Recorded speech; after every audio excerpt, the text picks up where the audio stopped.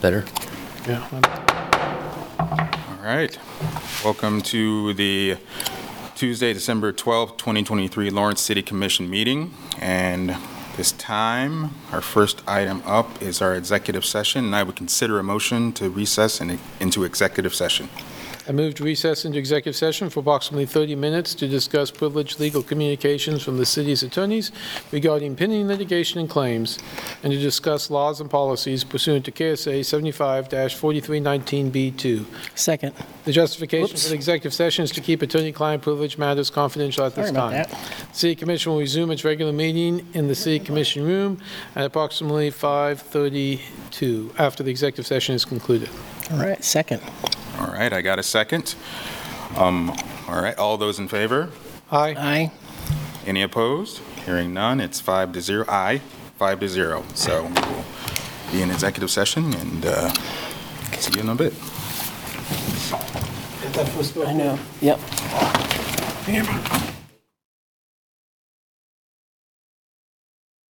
We're back from executive session and have nothing to report. We will commence the regular meeting at 5:45. Now we're in recess. Recess. Or recess? And just bring it.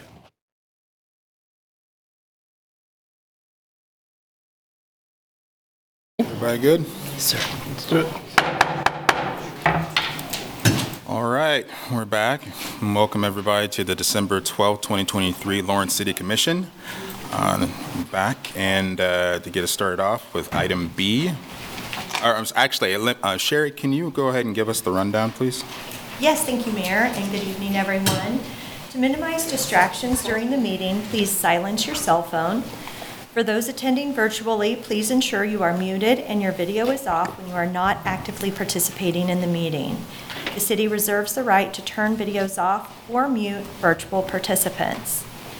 The meeting is being recorded and broadcast on the city's YouTube channel and cable channel 25. When the mayor calls for public comment, please approach the podium to indicate you wish to speak. Those participating virtually should use the raise hand function to indicate they wish to speak. Please leave your virtual hand raised until you are called on. If you have any trouble, you can send a chat, and all chats go directly to the meeting host. Please state your name before speaking, and all comments will be limited to 3 minutes. Thank you, Mayor. Thank you, Sherry. All right, to get us started with item B, approving the agenda. The City Commission reserves the right to amend, supplement, or reorder the agenda during the meeting. I would look for a motion on this. I move to approve the agenda. Second. All right, I have a first and second. All those in favor, please say aye. Aye. None opposed. Motion approved, 5-0. All right.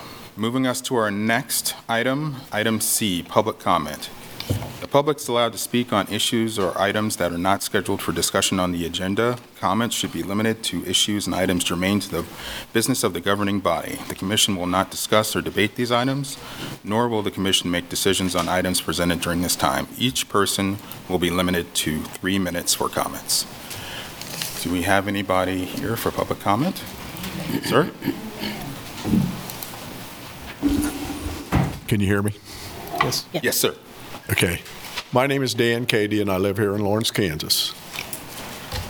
First thing I want to do is wish everyone a Merry Christmas. I'd like to congratulate Mike Dever on joining you. It was a tough election, but he persevered. And we're happy to have you here, Mike. Now, being as how it's Christmas time, I just want to know if I'm going to get a coal in my stocking or something good. This is what I want. I want you to halt tax increases. You have an opportunity to do that. People are struggling. A lot of people have to budget. They have to make cuts. I know I do. My neighbors across the street, young couple, had a baby 6 months ago. They're struggling. They saw their income tax or their personal property tax went up double digits. They just bought the house 2 years ago. They're struggling. They have to make cuts. One thing that I don't see is this group here making cuts. What they do is go to the well.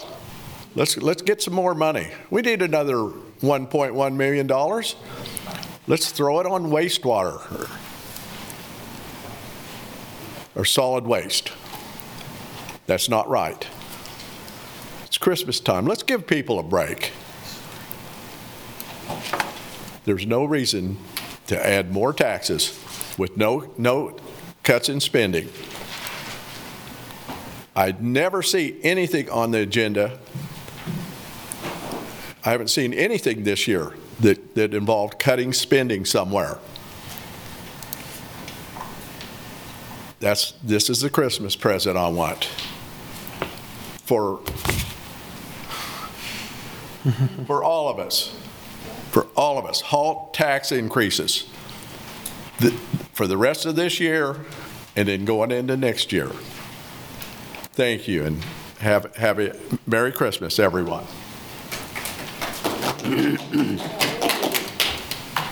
Before the next person comes up, I might add that if everybody could be quiet while the person up there is speaking, noise carries really weirdly in here, so we can kind of hear everything, so I appreciate it.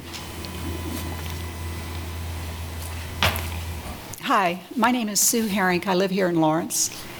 I'm here tonight as a landlord and also to say hi to the new guy. These tax increases imposed through property tax by the county, I'm speaking for my tenants. To give you an idea of what impact that's having, before we talk about more from the city, if I was to recoup the property tax increases that I pay as a landlord, if I was to try to recoup that from my tenants, I would be raising rents $180 to $200 a unit, and I can't do that. So it comes out of my hide, ticks me off, and I come chew on you guys. You may think that these small, I read this, today's paper with the storm water, and it sounds, kind of innocuous. It's going to be $1.64 here. It's going to be whatever it was, little bits and pieces. But some of my tenants are on, as Dan spoke about, fixed incomes. These things hurt. And we need you people to please turn your paradigm around. Look at us as the people, remind you that we are the people who elected you. Look at us as people you represent, that you protect, and that you try to carry forward in a good way, instead of viewing, as I see it, as people to impose things on from above. Thank you.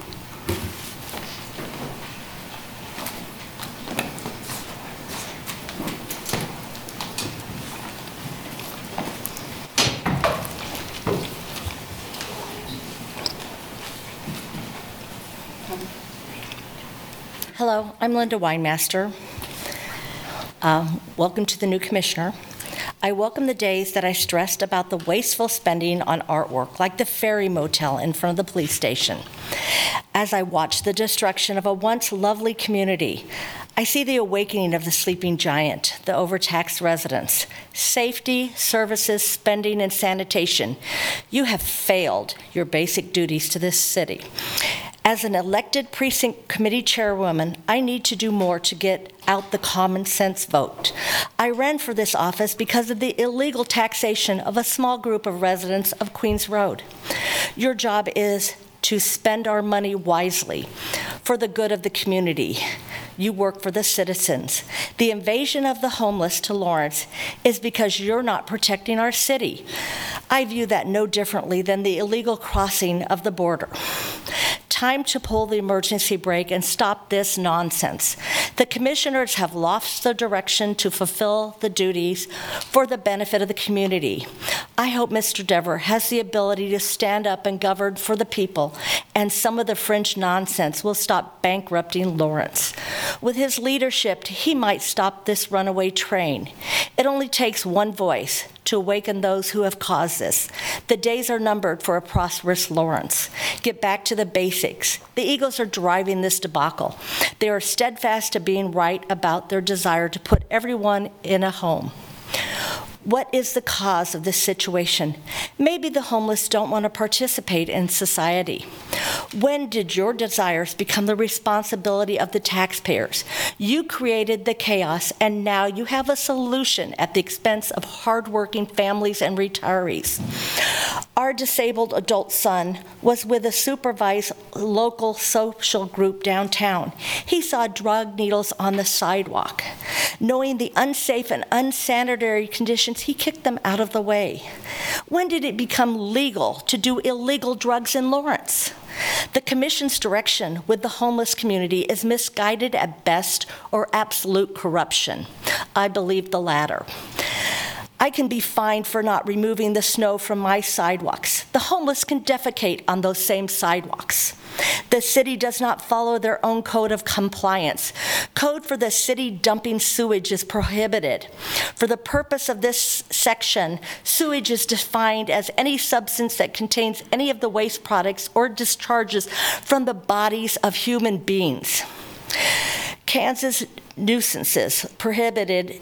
It shall be unlawful for any person to cause anything dangerous to human health or anything that renders the ground, the water, the air, or the foods hazardous or injuries to human health is deemed and declared a nuisance.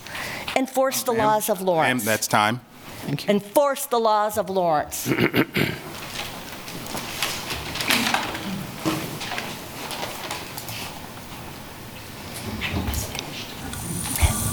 Michelle Eagleman, Precinct 17, committee woman, reporting for duty.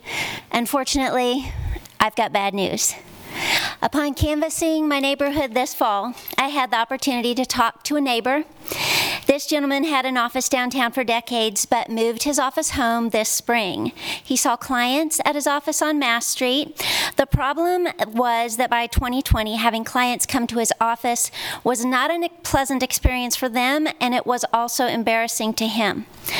Even when he wasn't seeing clients, he himself had to deal with the loitering, the smell, the noise, and the trash that is a function of open camping and living on the streets. As you know, the city's working on a homeless plan. I've attended a few public meetings. During the course of the planning, homelessness has steadily increased. The increase since last year is 51%. The city is trying to deal with the problem by providing money, food, housing, and transportation. This is not reducing homelessness. It's increasing homelessness at an unsustainable rate and the problems associated with it, like what my neighbor experienced. Downtown is no longer a coveted and prestigious place for business or a destination shopping place for visitors. It's no longer a feather in Lawrence's cap. Another project that Lawrence is so proud of touting is the bike path. I used to walk my dog along the bike route and had occasion to call the city more than once regarding very obvious campsites with tents, trash, shopping carts, etc. Once I passed a police vehicle on my way home, and rather than call the city, I approached the officer and told her about it. The officer told me the city doesn't allow them to enforce certain rules. The city seems to have decided to encourage homelessness. Fast forward to now. The quick and juicy federal money that is driving the plans, such as the homeless plans and open spaces, have led to waste and bureaucracy and hypocrisy. If the city and county want open spaces, they need to show they can control the open spaces they have now, like in the parks and along the bike paths. If the city wants a safe and prosperous community, which draws working people in and benefits everyone, the city needs to decide whether they want homelessness and the issues that causes. One thing that my precinct is hoping for is a change. As far as the makeup of the council goes, we got a little. There is hope that this change might have an effect on certain policies. Bigger government and throwing money at the problem is not going to solve anything. In conclusion, canvassing my neighborhood exposed the frustration people are feeling as a result of high taxes and the city's apparent incapacity to make this a safer and more prosperous community. Maybe the next city council can change that. Thank you.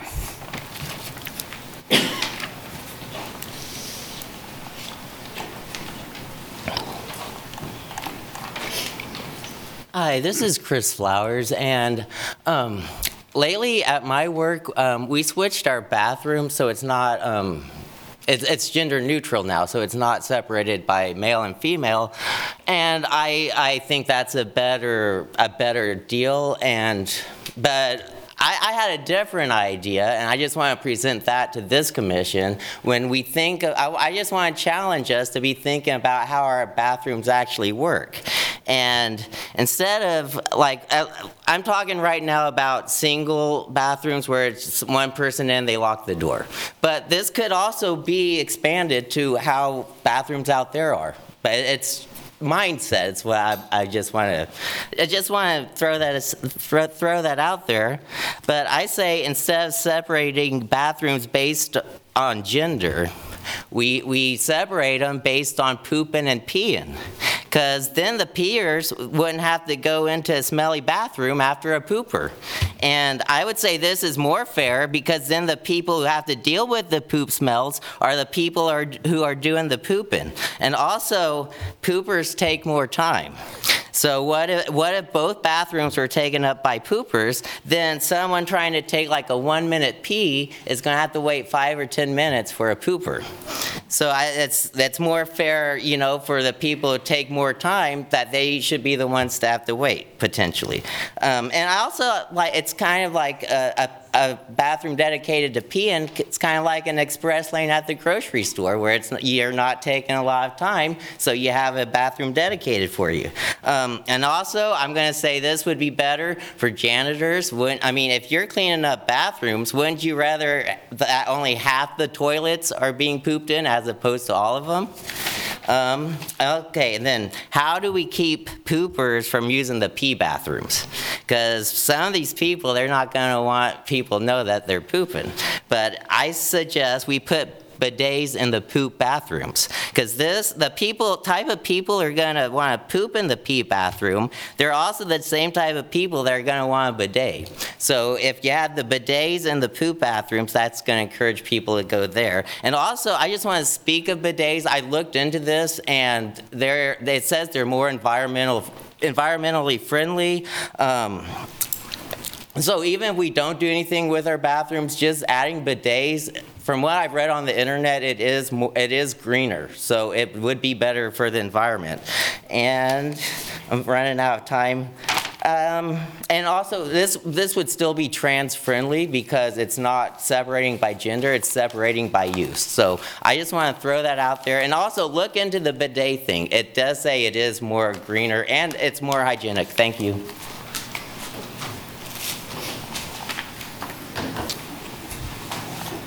All right. Any other public comment here in the room? Sherry, do we have any in Zoom? Is there any general public comment on Zoom? No, Mayor. All right, I'll bring us back. Yes, there is. I just can't find the raised hand. Go right ahead. All right, this is Michael, Lawrence Accountability. I got to say, I personally don't want to be discriminated against whether I have to pee or poop. But I got to tell you, the craziest thing is as he's talking through that, I'm hearing the word germane just pounding into my ear. Germane. How many times have I been told about germane and shut down at that thing? But you guys don't dare crush Krish because you all like him. He's been there over years. You're not going to dare crush him the way you have me. You set a different precedent every time you have a meeting. Now, getting back to what I came in here to originally say, I want to be there tonight. I couldn't. I've got a broken arm, in case some of you didn't know, and I've spent the afternoon carrying propane bottles around, helping people stay a little bit warm during the freezing weather. The cold-hearted bullshit about homelessness that we're hearing is lumping everybody into one thing. You're trying to say that all homeless people take shits downtown. You're trying to say that all homeless people cause this problem. I don't have a problem with enforcing some laws, but let's do it fairly, and let's do it reasonably. But when you're trying to label an entire community with just the bad things that go on, how about those people out there getting jobs and working in the public? Tron came in and talked to you guys a couple weeks ago and made was that last week? Made an impression. But you guys want to lump everybody into one group. The problem that we have here, and everybody really nails this, you guys are getting sued from every direction right now. You're getting sued from the people in the business community. You're getting sued from the people in the advocate community. And the reason is that you have a mismanaged city, and that revolves around the city manager's office. That specifically is Craig Owens' responsibility. With this new commission, with the added member and Courtney Shipley being gone, which praise everybody, but with our new commission, can we look at our problems in the city manager's office and either force Craig to get with the program and start treating things equally, fairly? These ideas that you're going to increase spending 2%, we'll talk again on your budget thing, but 2% is nuts, or 10%. 10% is nuts for an adjustment. That's all I got to say for right now.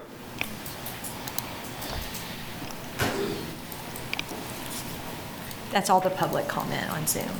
Okay. I'll go ahead and bring us back and continue on. All right. Item D, the consent agenda.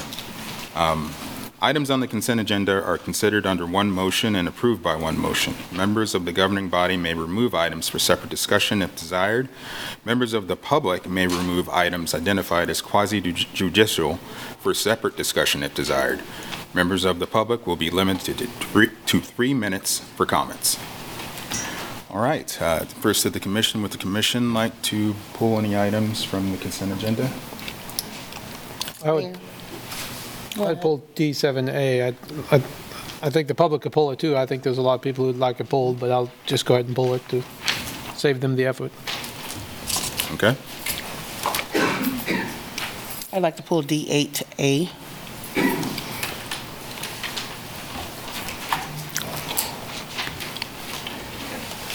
Any other items? All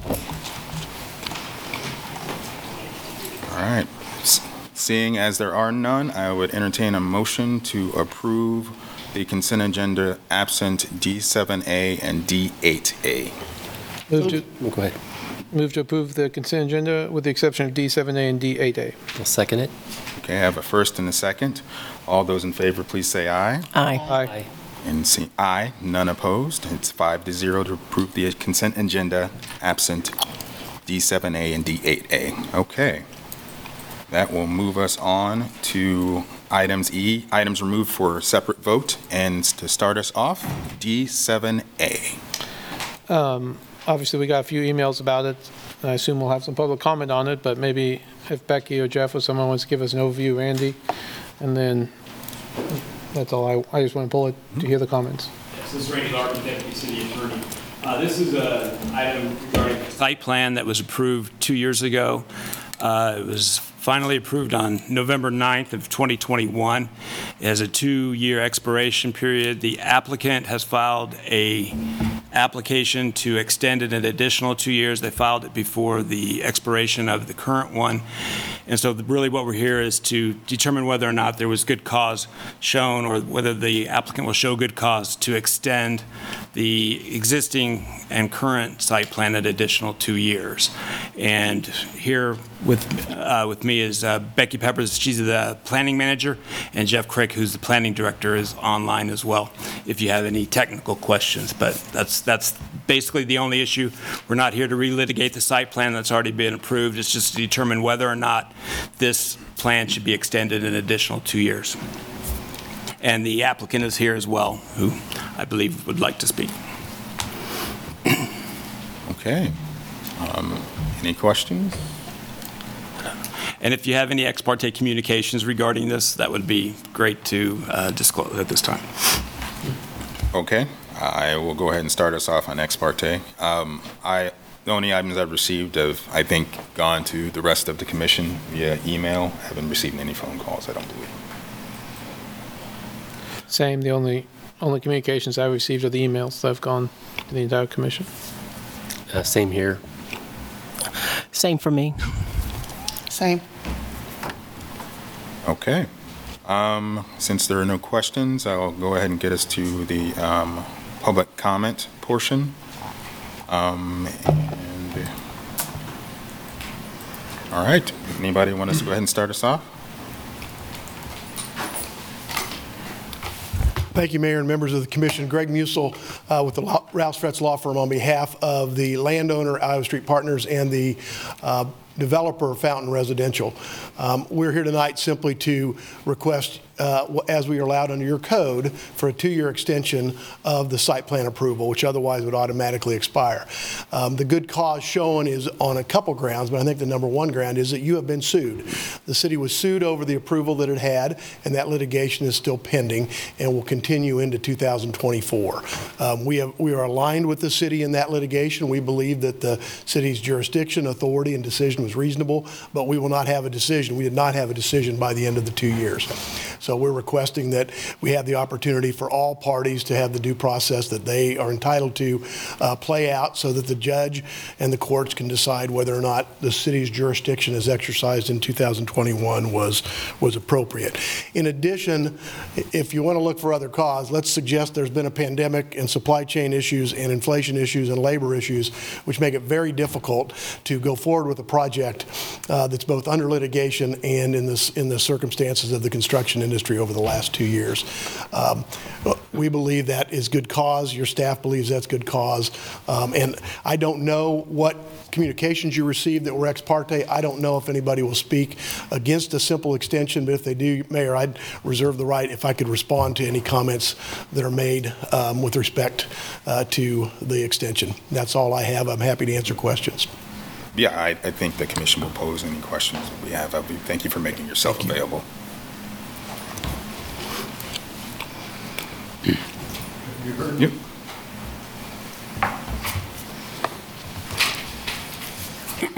Good evening, Commissioners.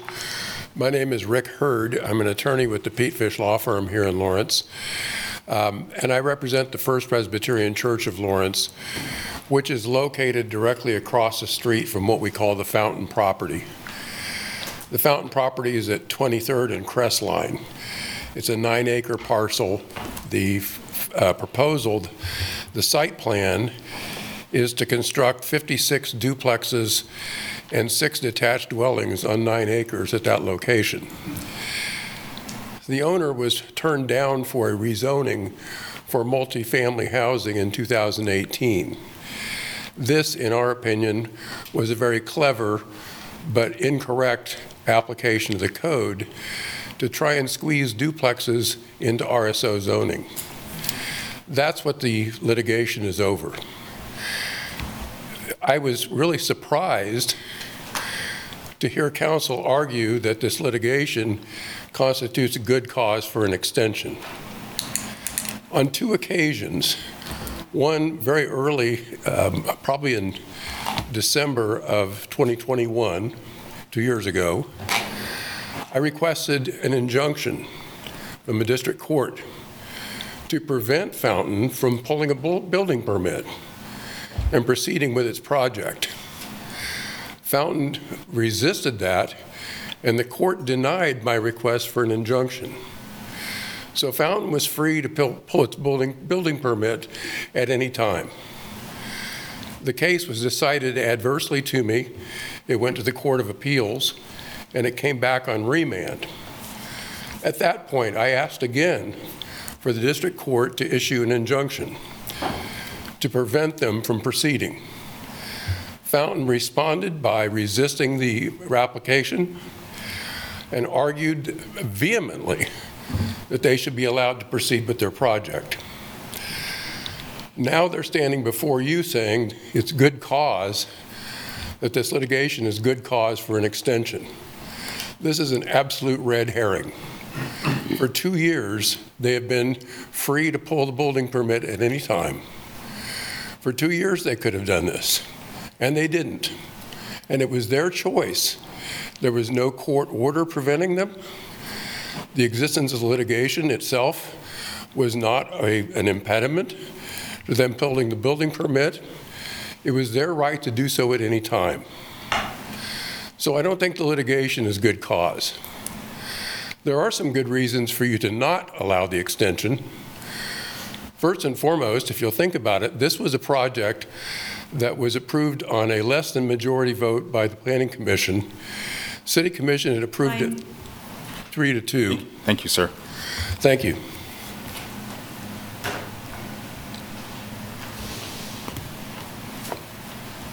Any other public comments in the room on this?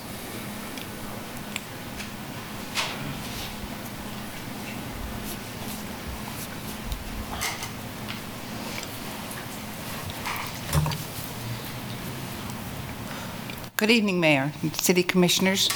My name is Jane Eldridge, and I'm just here representing myself. I do want to point a couple of things out to you in addition to what Mr. Hurd has already indicated. When the site plan was first approved, it was in August of 2021. There was only one condition on that site plan approval, and that condition was that the property owner and the contract purchaser needed to record the minor subdivision MS 20-00409 with the Douglas County Register of Deeds. As of yesterday, that had not been done. The one condition. Since the time of the approval, or let me say at the time of the approval, I think perhaps we all forgot about that 2018 decision by the Planning Commission. That was a unanimous decision that our comprehensive plan should not be amended to allow multifamily on this site. You'll notice that the zoning code on this site is RSO. It is a single-family district. It is a transitional district, one between commercial and single-family neighborhood. In this case, we have 1- and 2-story height buildings all around the site. These are residential neighborhoods.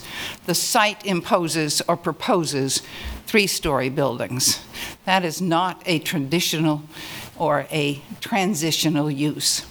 We are also noticing that RSO is the only single-family district that permits the use of duplexes. That is another indication that it is a transitional zone, and this should be developed as it is zoned, and as we already have a policy that multifamily is really wrong for this area. The fact that we have little cottages is just as if we took an apartment house, threw it on the ground, and had little dwellings instead of having it all together. Because in this case, we have one owner who owns all the property, one owner on a single lot, and a single lot is defined as one that has a single owner and control. People who live in these places have no opportunity to purchase them. The developer is one of the outstanding developers of high income. Time. Thank you, ma'am. Thank you.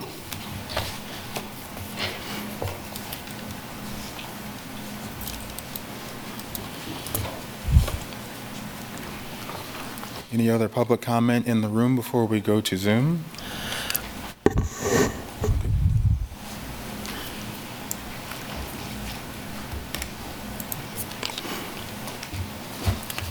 Good evening. My name is Jim Rumsey. I'm an elder at First Presbyterian Church. I'm here speaking on behalf of the Board of Elders.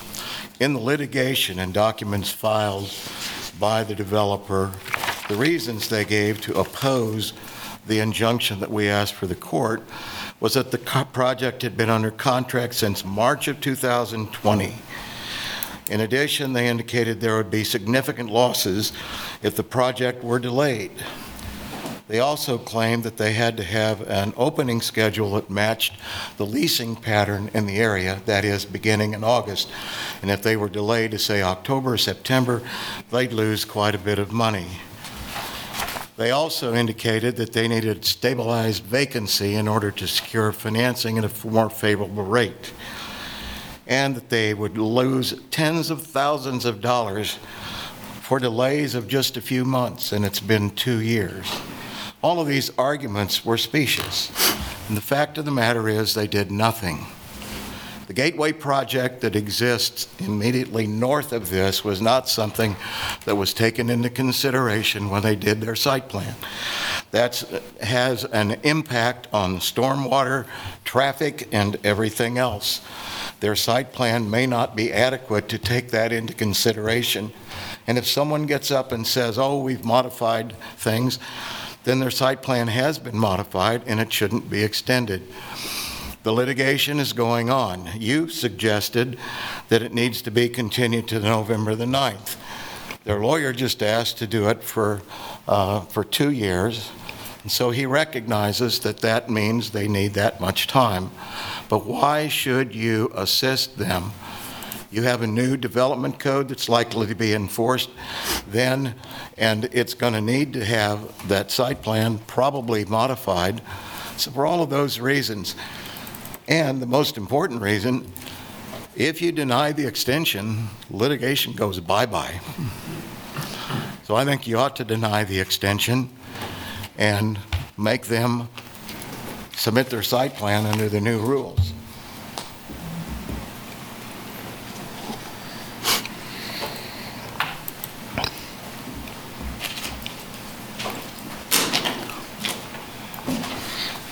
My name is Kenneth Prost, and I'm representing Lawrence Child Development Center, and my neighbor, I live in Candletree as well. This site plan has been under a lot of opposition since the day that it was first introduced to us. A fountain really didn't do anything to communicate with the communities very much, except for one meeting, which did not go all that great. As Mr. Hurd said, they have had ample opportunity to apply for their building permits, and they chose not to. I think their negligence in doing that is not an extenuating circumstance. They deliberately chose not to pull the building permits. That's their fault. That's not a good reason to allow an extension. The other reason is because of so much opposition, I think it would be very prudent to send this back to the planning department. Double check that everything is within codes. Make sure that everything is correct. If planning and Fountain are so certain that this is all appropriate, then it should not be an issue for them to get a brand new approval. It's just a prudent thing for the city to do. It also gets rid of the current litigation that the city is facing to save money for everyone. As people commented earlier about the taxes, property taxes, the homeless problem, that's another issue. This is going to be luxury student housing. That's not what this town needs. This town needs affordable housing. That can help with some of the homeless issue. That can help with the tax issues, the costs of housing. There's a massive housing problem all throughout this country, and I think rejecting this plan as it currently sits, sending it back to the planning department to get double checked and reapproved would be the best option that this council has. You represent the people of Lawrence. The people of Lawrence have spoken many times about this plan, and I think it is your duty to listen to us. Out of all the letters that were sent in for the commission, 30 were in opposition to this. One was for it. Only one letter to extend. 30 to reject it. Listen to your constituents, please. Thank you.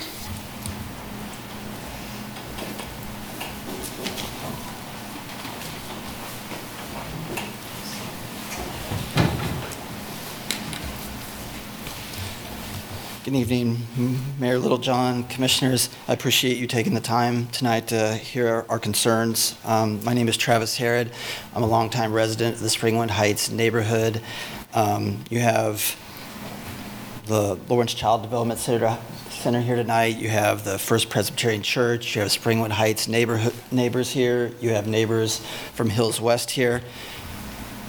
I would just let you all know that we have been opposing the building of apartments at 2300 Crestline since it first came on our radar in October of 2017.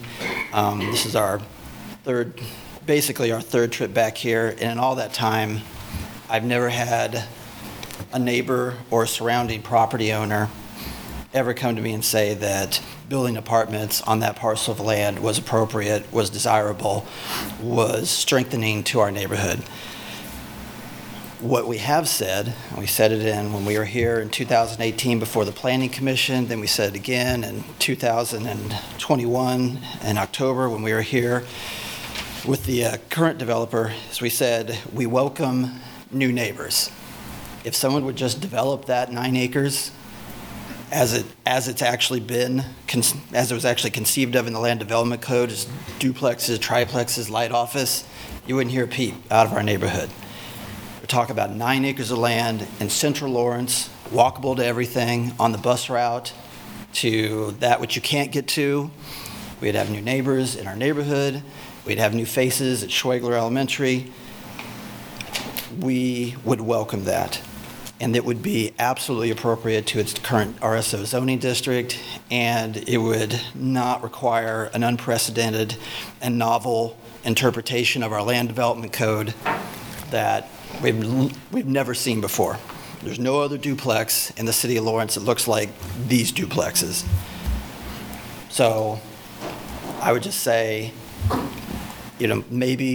maybe you get taken to court on this if you don't grant the extension. Well, the city's already in court on this. And so from where my neighbors sit, looking at you, our city commission, is if we're going to go to court, would we rather be on the side of defending the property owners, his quest to build high-density apartment complexes in this RSO district, or would we rather be on the side of defending the city's right to build duplexes, triplexes, and other affordable type entry-level housing on this site? So I appreciate your listening to our concerns tonight, and I thank you.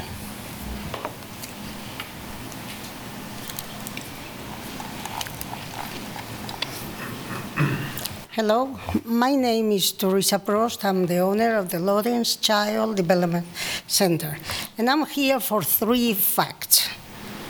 One is the planner commissioners, the planner director and manager, when they did this plan, they took away an easement that is at the corner, at the east corner of the center. They took it without saying nothing to us.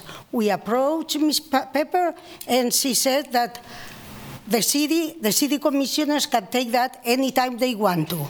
So we have to find a lawyer to defend us for our rights, for our property rights. So finally he went and straightened the thing out. The second one is, and it wasn't not too long ago, the gentleman here said that there was a water line in the west side of the center. The other time we had the commissioners approve the plan, one of the commissioners says that they wanted a buffer between the proposed site and the daycare center. Without buffers includes trees. But now, very convenient, Ms. Pepper and Mr. Creek, I guess they told him there is a water line behind us, without even taking in consideration that we all have a plan of the water lines. And everybody can see it, and if they would have took their time, they would have seen that there is no any water line there.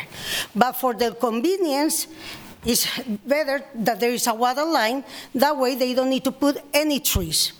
Well, that's wrong, because this is what I come here to talk, because they're not acting in good faith. But what it bothers me the most is the two staff people of this city that is working for an outsider company, rather than working for us, for our community. So, and the third point that I want to say is, these people don't come with good faith. They try to bribe us, saying that they were going to make the things really nice for us if we convince the church of dropping the litigation. And we told them, no, we will stand with the church because this plan is not right. So here is what I beg you. Please take a look. Don't give him the extension. Take a look at the plan. And also, I think Ms. Pepper and Mr. Creek should be fired.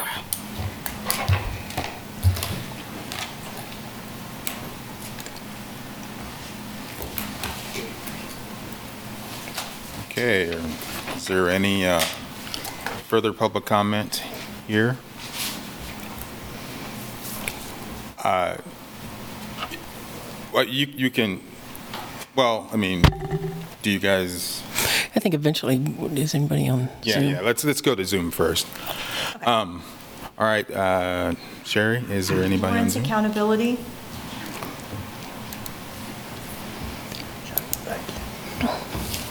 Thank you, Sherry. So just listening to this, I recognize this as a project that's very near to my home. And I seem to remember when the property owner took this over, one of the first things they did was just go in there and tear out all the trees, just made that blank land as if to say, we're coming, there's nothing you're going to do about it. And then here tonight, listening to the daycare owner talk about being, it sounded to me like she was offered a bribe to try to get the church to go along with the program. And then I go and I look up Fountain Residential Partners. I think I may have my screen reversed, but the website is fountainresidential.com. And it specializes in collegiate housing. I'm just going to go down through here to put all this on the record so that we make sure that our citizens all know how you're voting tonight. They are leading developers of housing in college and university markets, experienced professionals, investor relations. This is a money-making thing that they're doing. They got investors that they're trying to please. They've got a bunch of featured projects down here that are just huge. Now, what somebody said earlier about affordable housing and some transitional neighborhoods and things like that, you have a call to get those things done, and you have a reason to get those things done, as shown on your budget amendment coming up that we'll still talk about later. You're spending a lot of money to fix a problem that this city has. While you're in litigation with a company that wants to sue you, you could stop that litigation and entertain a different form of litigation just tonight by not approving the extension. And if they can't get it done within the extended time, there's no reason to get an extension. And to have the opportunity to shut down litigation right now when you guys are being sued from just about every direction there is, I can't see a reason why you wouldn't take it. But are you guys going to play off to the money people like this website, fountainpartners.com? Everybody go look it up. And make sure to let your commissioners know how you feel about them supporting this over your local neighbors and your schools. And because Schwegler's going to get more students, right? Not from a college dorm. How about the daycare center? Would they maybe have a couple more people to help daycare? Those are neighborhood contributors. College dorms aren't neighborhood contributors. That's all I got to say. Are there any other comments on Zoom? That's it, Mayor. Okay. Mr. Musil. This is on your agenda, on the quasi-judicial part of your consent agenda, because it requires you to act in a way that's reasonable, not arbitrary and capricious. On the extension, what we have heard so far is a desire to relitigate what happened in October and November of 2021. And what we've heard is allegations about what RSO doesn't allow. That's not in front of you tonight, but if you've read your code, you know that RSO allows duplexes. You know that your city staff supported this application. You know that your city staff found that it met all of your standards. You know that we've not only been dragged into court, we didn't sue the city, the church sued the city. We have defended the city. The reason we're in litigation is not because of Fountain Residential. We were dragged before your Board of Zoning Appeals on a challenge there earlier this year. So we have been fighting the fight to try to determine what the due process rights are. What does your code mean?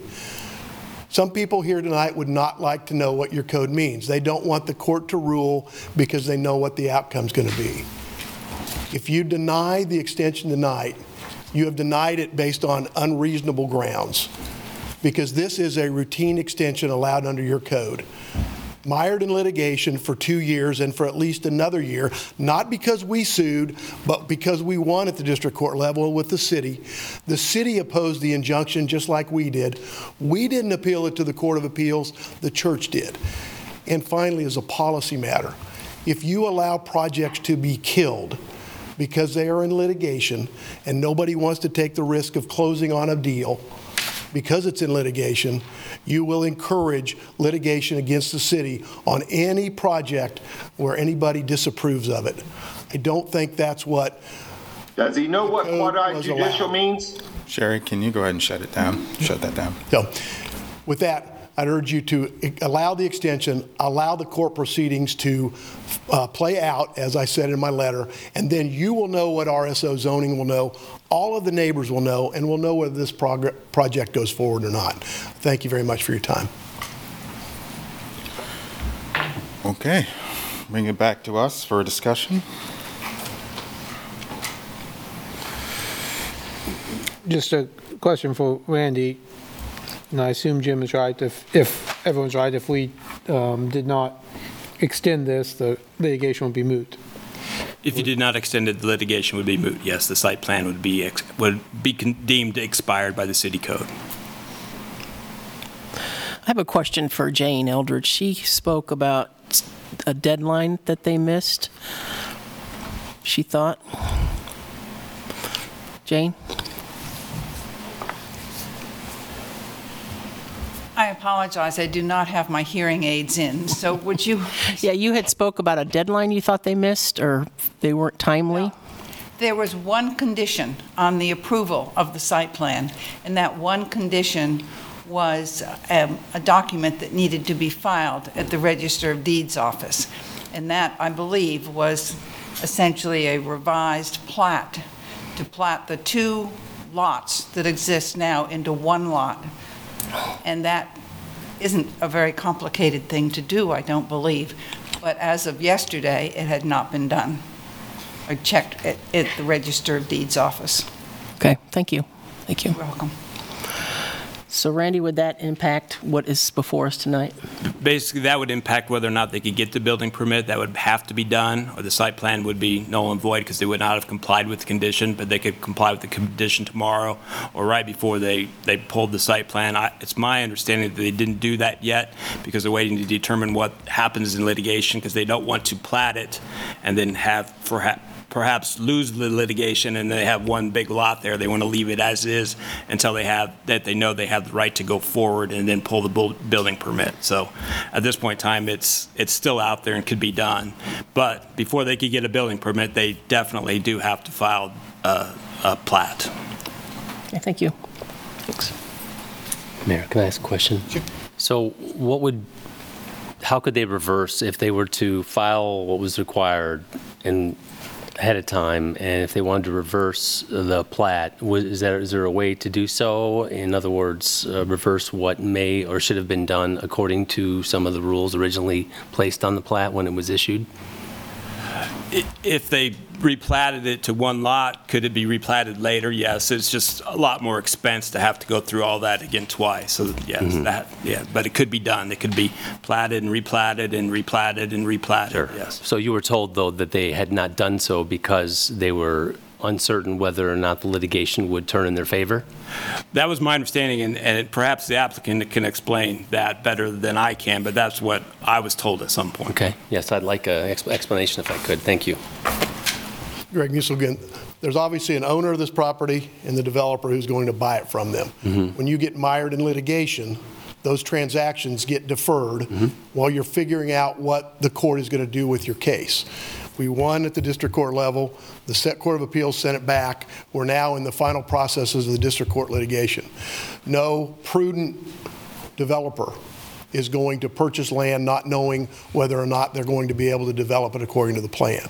Sure. And you don't do the plat, you don't incur all those expenses as you go along when somebody is suing the city and in effect suing your project. I was just curious according to Jane, it was something that was required once it was initially approved.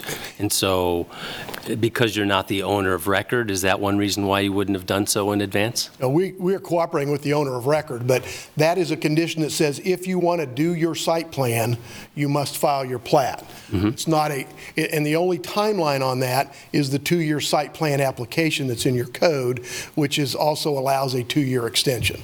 Okay. All right, thank you. So I have another question for Randy, if that's okay. So my understanding from reading the letter that they sent in is that the code does not require any statement as to, or an explanation as to why they want the extension? The city code requires that they show good cause. Okay. That was a mistake in my letter. Okay. The code clearly requires that, and that's why we spoke to that earlier, Commissioner. Thank you. Yeah. Yep.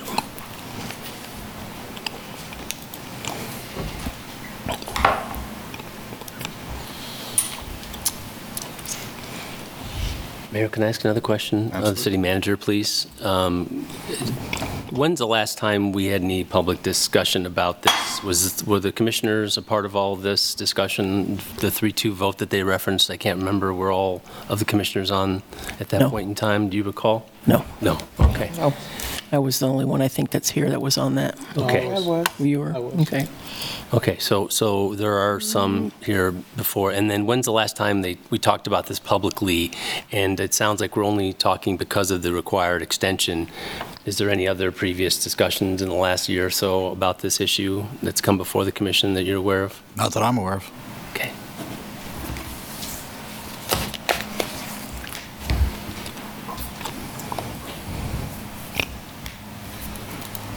All right. I have a quick question. It's very simple. Deadline was November 9th. The filing for the extension was November 6th. Why so close to the deadline?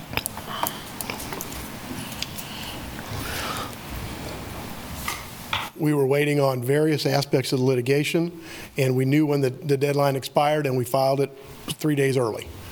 We knew we were going to need it before that. We could have filed it earlier than that. This is not going to be completed this litigation is unlikely to be completed in 2024 even, given the delays in it, so. I'm sorry, Mr. Byrd is ill. Could I get up and respond to what was just said by counsel? Won't take very long, I promise you. Sure. The idea that they didn't file for the request until the 6th of November is silly because they've had 2 years to do it. There's nothing in the litigation that was magic about them having to wait until the 9th of November. That's simply not accurate.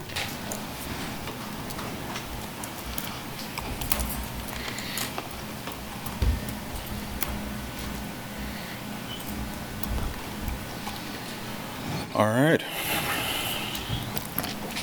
Discussion I guess I'll start. I mean, okay. My thought is, I mean, this is in litigation. You know, the city who was sued, was successful at the district court level. The Court of Appeals has reversed that, but we were successful, and they reversed it only for more information. We don't know the final outcome. Obviously it's in litigation. It could go either way, but I think we extend it and let the litigation play itself out. That's what it's for. I would probably lean that way as well.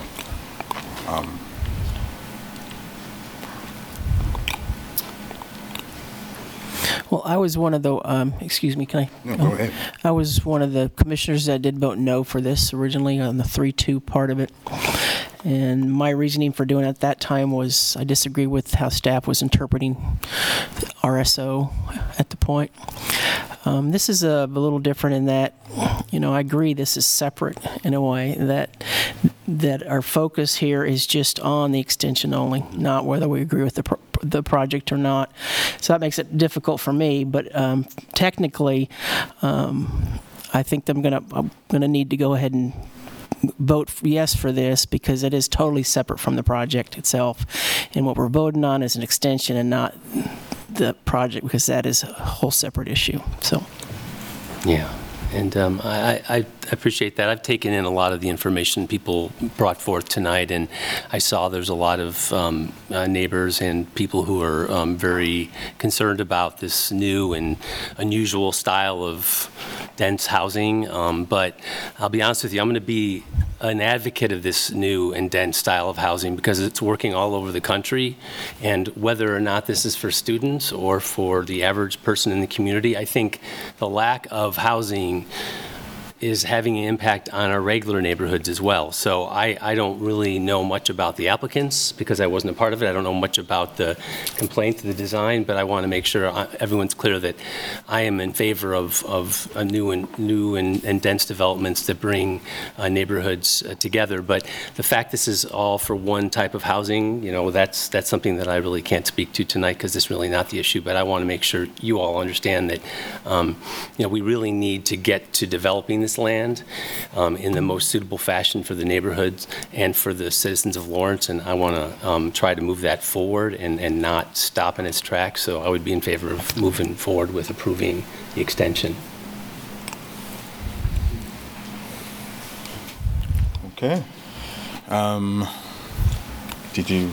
Oh, no, I was just going to say real quick, I don't think anyone has, as far as the commission, I think we're going to have an interesting year ahead of us as we talk about density, infill, housing affordability. I think we all have different interpretations and understanding of policy, and I think with this and what this particular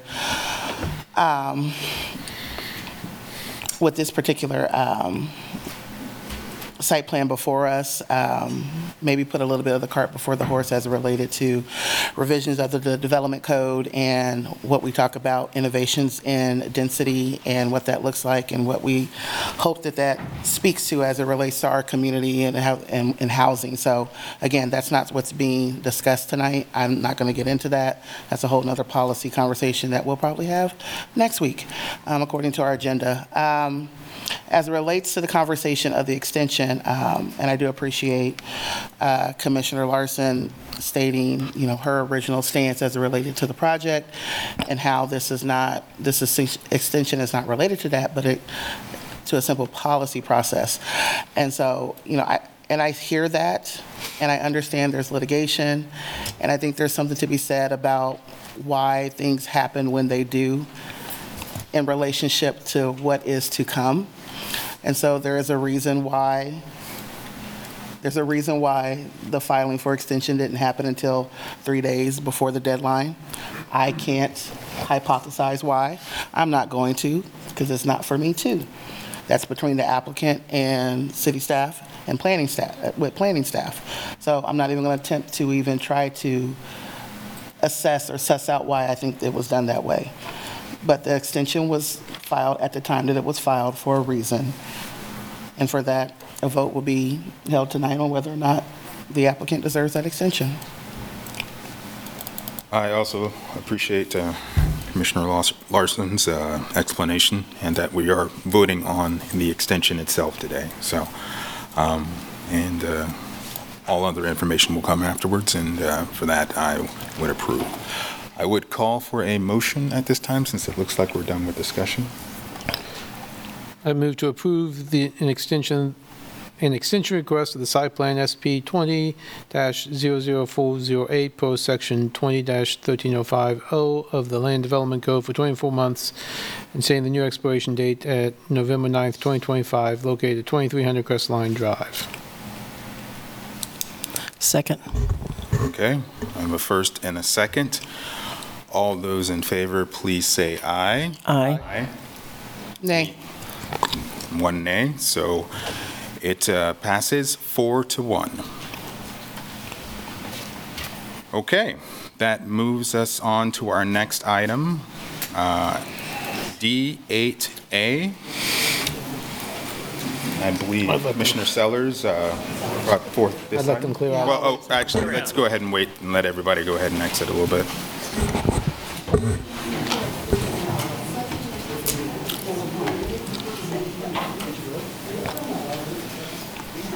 The code. Who's, I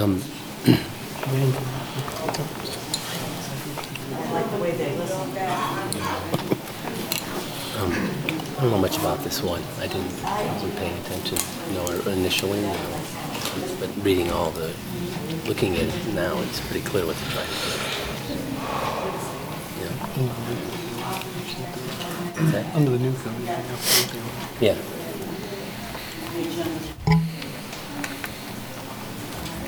All right. Give everybody opportunity to... Okay.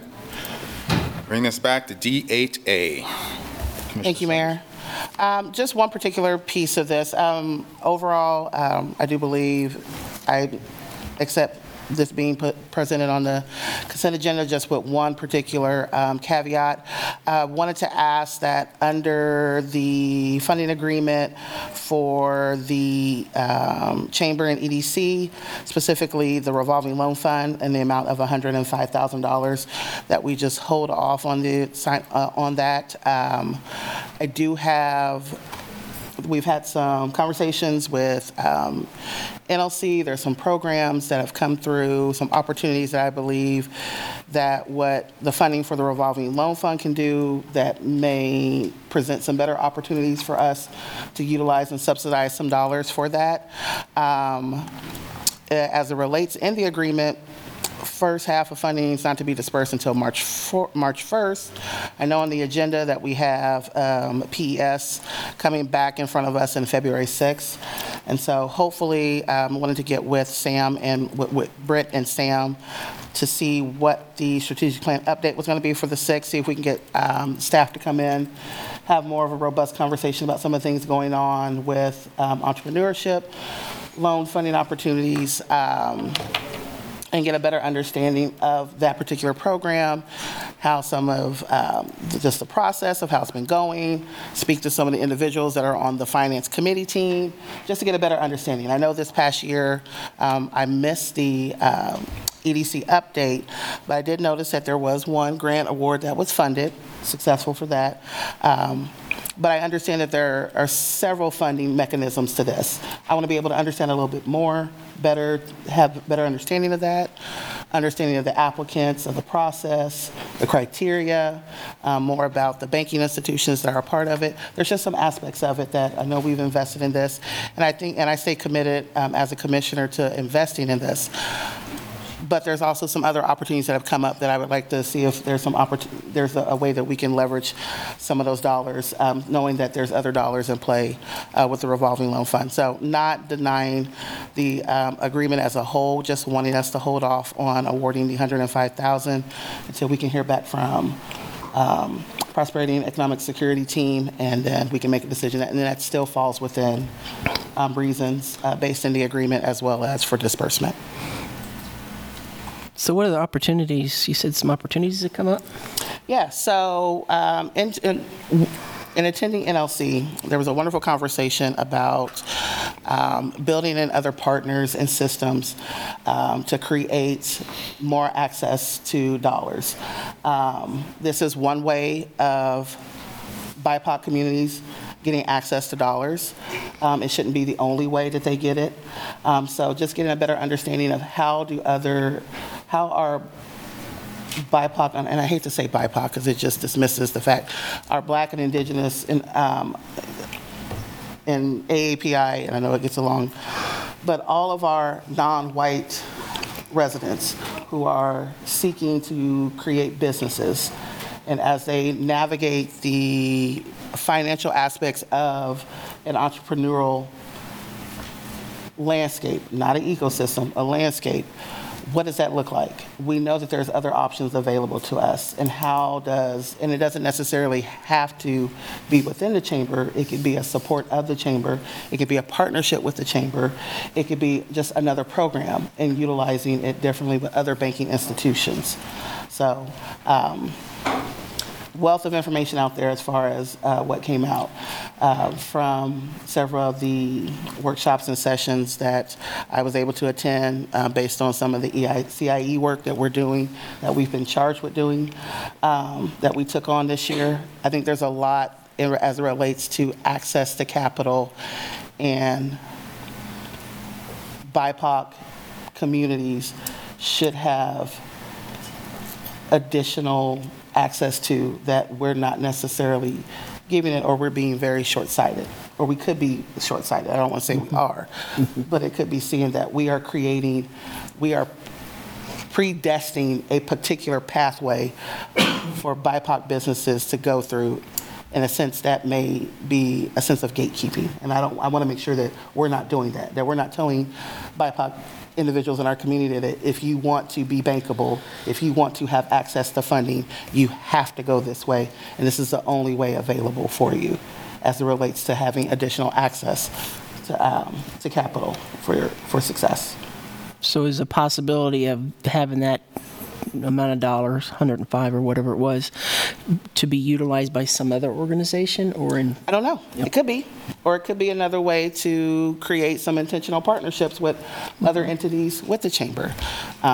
There's conversations that we have to have around business relationships with our BIPOC community as it relates to chamber relationships, as it relates to relationships with financial institutions that just don't exist. And you see this as very hyperbole in more densely populated BIPOC communities. You don't see it as much here because it's a little bit whitewashed because we're a predominantly white community. That doesn't mean that we shouldn't have those same accesses to resources that other municipalities and townships have that should be provided to those here in our community to do that. Okay. So it's a bigger conversation around how are we creating multiple tentacles to access to capital other than just one particular one that is managed, and this is the way it has to be done. Got it. So, thank you. And this is, again, this is for us to have the conversation. You all might come back and say, Commissioner Sellers, you're a fool, give them the money. You may come back and say, let's try something a little bit different. There's a lot of funding out there. I know there's partnerships with, we have Network Kansas that provides funding in this. So, I'm not saying we're taking something away. Is there something else out there? And if so, could we reimagine reinvesting part of that money into doing that? So you'd be okay with approving the agreement with the EDC and SBDC, but just pulling out the 105? Right, just holding out for it. Sam or City Manager, I assume that's fine? Yeah, I think we could structure a motion to reflect that. Do we need to have a time frame to make adjustments, maybe so that there's not some last-minute application, for example, in the last issue, where we have, a deadline, maybe by the end of February, we've got this figured out, because they have to make application by March and then awarding sometime in April. So we want to coordinate conversations with the parties that you might feel interested, then. Yeah, well, Pete, the outcome team is scheduled to present on the 6th, so. Okay. February. I'd like for the 6th of February, so. As long as we know it's not hanging there. No, I would never do that. It's not how I roll. Okay. I would like to ask the chamber when they get up and speak as to how have they dispersed this money historically, if they've done any partnerships at all, or. You got more to say? No. I was going to say it was in the update, but. Yeah, I saw some of it, but. Thank you for the opportunity. And Commissioner Sellers, I appreciate you bringing up this program that we've been working on for a couple of years. My name is Bonnie Lowe. I'm the President and CEO of the Lawrence Chamber of Commerce, and Joshua Fallleaf is also with here, and he spent a lot of time with this program. Joshua spent the last year of his employment with KU with the processes in developing this program. Prior to that, Ryan Rains did much of the same. So working with partners and developing this project and this program has been going on for quite some time.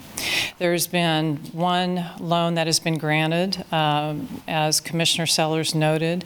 There is another loan that will be presented to the review board in the next few weeks. We're waiting on the application from the entrepreneur requesting the funds, and there are 3 others that are in the pipeline that have expressed interest in the program. As far as involving other banking institutions, I'm not quite sure what that looks like. We sent an RFP to all of the banks and credit unions in town. Truity was awarded holding the funds. They don't charge a dime. We haven't charged a dime. There are no costs associated with the program. 100% of the money that we receive for Diversified Douglas County is and will be going out to the entrepreneurs. I don't know how much more we can do in this space. Commissioner Sellers, certainly happy to have this conversation.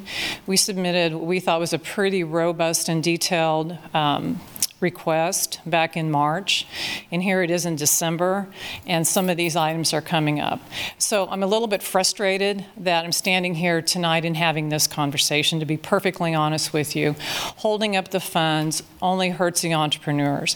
Our partners are vast and very detailed, and we appreciate those partnerships. Happy to entertain any specific questions. And Joshua, do you have anything to add on behalf of the Chamber?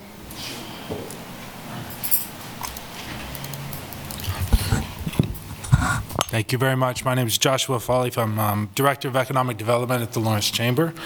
I'm really excited about this program. I'm excited where it's going. I'm excited about the marketing plan that we have rolling out beginning in January. And a lot of that does, in the spirit of the Diversified Douglas County, does include partnering with organizations that represent I agree with the sentiment about BIPOC and using that term, but Indigenous, Black, Hispanic organizations and partnerships to help enhance the accessibility to it. That's always been the spirit of the program. The Financial Review Board reflects that, and we will be and continue to do more in that vein. The landscape has changed. You mentioned the predetermined pathway. It was the only pathway at the time. Now, there are other possibilities, other options, and a lot of really, really exciting things going on in entrepreneurship in this community. We're excited to be a part of it. We're excited to make sure capital gets in the hands of those entrepreneurs who need it, who have great ideas and can help make this community a stronger, better, more vibrant place. So, thank you. Joshua, I have a question for you. So, speaking to what Commissioner Sellers said, and the potential for programs with NLC and NLC-CIE program, would it be feasible for us to go ahead and proffer those ideas midstream if we were to approve it now, and to incorporate those ideas for 2024, should we have them? I think that discussion is certainly possible. There are certain things I think we could provide additional information. For instance, with our partnership and our for the loan servicing with Truity, some of those are have been determined. Okay. But like we said, the landscape has changed. Just in the past couple of weeks, we've seen some exciting opportunities happening at Haskell Indian Nations University. And an extraordinary SBA award. What would that look like going forward? How can they be a part and play a role and help support some Native entrepreneurs here in the Lawrence community? Black 30 is new this year. How can that be a part of what's going on here? And then there's more. Then there's additional. And as those continue to grow, we continue to find ways of where you are unable to provide X, we can, and where we can't provide Y, you can. And so those partnerships and those conversations, we're happy to explore other opportunities. Right now, we're expanding our financial review board to make sure we're being more inclusive for those who maybe can't come into play, who maybe have a conflict of interest or have a scheduling conflict. We'd love to have more folks, more people at the table to be a part of this exciting program. Okay. Yeah. I wanted to add one more thing, excuse me. Thank you, Joshua. Commissioner Sellers mentioned eCommunity. eCommunity loan is through Network Kansas, and that's gap financing. This is a grant, a loan that is repaid by the entrepreneur. So where Network Kansas can be involved in both spaces, they are completely different programs for completely different purposes. Network Kansas does offer an Empower grant, am I correct? And when we're looking at matching funds and making these funding opportunity, we're hoping to build it up to $500,000 with support, thank you, from the city, also from the county. And Network Kansas has an Empower grant for $100,000 that we're hoping to use those funds as well. Different types of loan programs, and there are even 3 or 4 others, which gets it even muddier and more confusing. But they're different purposes. Yeah. And, I'm sorry. Go ahead. Just to refresh my memory, I believe you said that your application or your request for this was made in March of this previous year, or this year? With the normal funding process for 2024 funding, yes. And when we think about February, we're going to be asking for 2025 funding in February. So but we'll be back because we believe in the program. So yes, with a normal funding project, or program, that's what I was referring to, Mayor. Okay. And we will have that presentation by our economic development team in February as well. So okay. No, what I was just going to say, I know according to the disbursement of funds, this first 50% of the funds is not to be dispersed until March 1st. So I'm asking the commission to let us have a presentation by February, in February, and then we can make a decision to ensure if that's what the funds are going to move forward for, then we can do that. What I want to share is that, yes, there was a request put in March. However, things that we're talking about as it relates to funding opportunities and new programming opportunities just recently happened. So yes, timing is not, the timing wasn't impeccable, but this is a way that if there's a way for us to better understand how funds are being leveraged to address something that's within our strategic plan, which I took into account, I'm asking the commission to allow us to go ahead and move forward with this, minus the 105, have the PES outcome team come in, help us understand and navigate what are all these great programs and projects that we have going on that could potentially elevate, subsidize, supplement what we're seeing our other partners do as it relates to entrepreneurship, small business development, major business development, which, Mayor, you did state in your speech that you're something that you're very passionate about. I think this gives us an opportunity, a couple of weeks, to get a better understanding of what that looks like. How are we mapping that out? And if it pleases the commission to move forward and give the $105,000 to the chamber EDC, then we continue to do that. But we're still doing it within the parameters of the first disbursement, which is March 1st. So we're not holding money. We're pausing it for now, which could be amended and added in at a later time. But I'm asking to pause because maybe there's something that we see in that presentation that we're like, maybe we want to siphon a few dollars off to invest in this project and maybe not give the full 105. Okay. I think that's reasonable. That's a reasonable ask within the time, which I'm staying within the time frame, and giving our PES team an opportunity to present to us things that have come in front of this, opportunities that we have signed on to support and to support our community on as it relates to our strategic plan and economic development that maybe some of our commissioners are not fully aware of. Sorry, I just wanted to make a side note too, just so that we're clear. This $105,000 goes directly to entrepreneurs to start their businesses. All programming, all marketing, all other aspects of diversified Douglas County is something that the chamber incurs itself. The programming, the marketing, the printing, the design, all of the things that go on with regard to programmatic sort of activities, we do ourselves. This 105, the 105 we're asking for you is completely and entirely to give to entrepreneurs. So that's what taking any from 105 is doing. It's taking less, or it's taking money from entrepreneurs. It doesn't go to to satisfy any of our programmatic or marketing activities at all. So that's what that 105 is. And refreshing my memory as well, you've allocated funds to one. You have one applied and 3 potentially applying. Is that? We have up to about 4 conversations happening at different paces. Right. We've put together in process with our partners at the Small Business Development Center. That's one of the first stops. They know the program, they're familiar with the program, and they've got a lot of technical expertise that is beneficial, and to build that relationship from the start and to know 5 years down the road when your business is ready to expand and grow right here in Lawrence, the SBDC is still going to be there for you. So sometimes that takes a little more time. Sometimes it's a quick stop, as in the case with the person, the applicant that I'll be meeting with this week to get the application submitted. Okay. Thank you. Mayor, can I ask a question or two?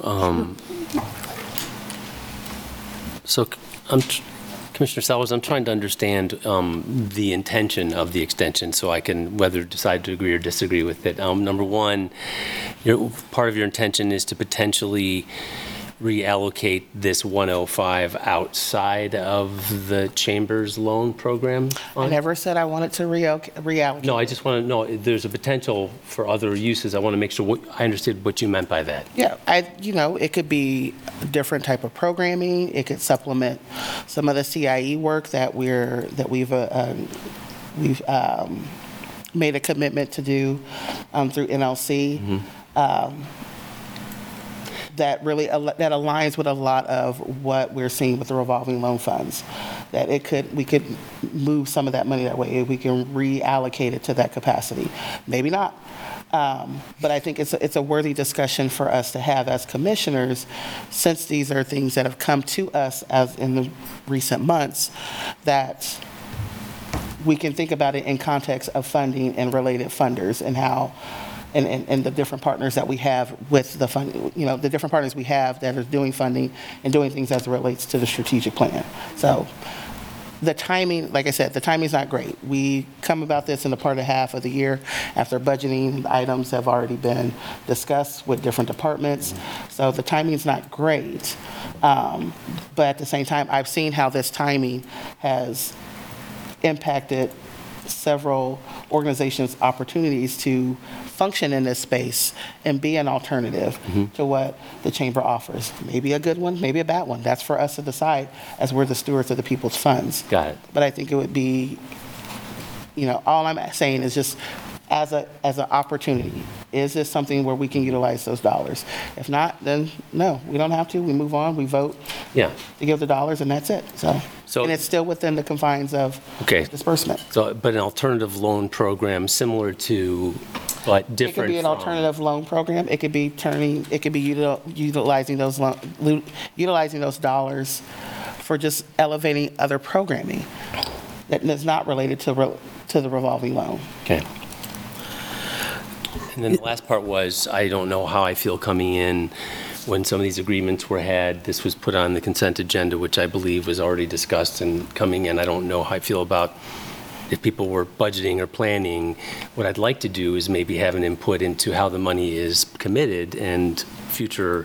If we've only had 2 or 3 applicants, then I think we could make an impact on how those are how those monies are spent, but removing them from one entity and placing them to another when we've made a commitment to that entity up until this point, I feel uncomfortable doing that at the 11th hour, but I'm willing to understand how we can better take advantage of these new programs and how we can use other people's money and or other leaders who can help fund people who don't have the similar circumstances that others do. So I guess I want to make sure I don't pull the rug out from anyone under coming on my first full day.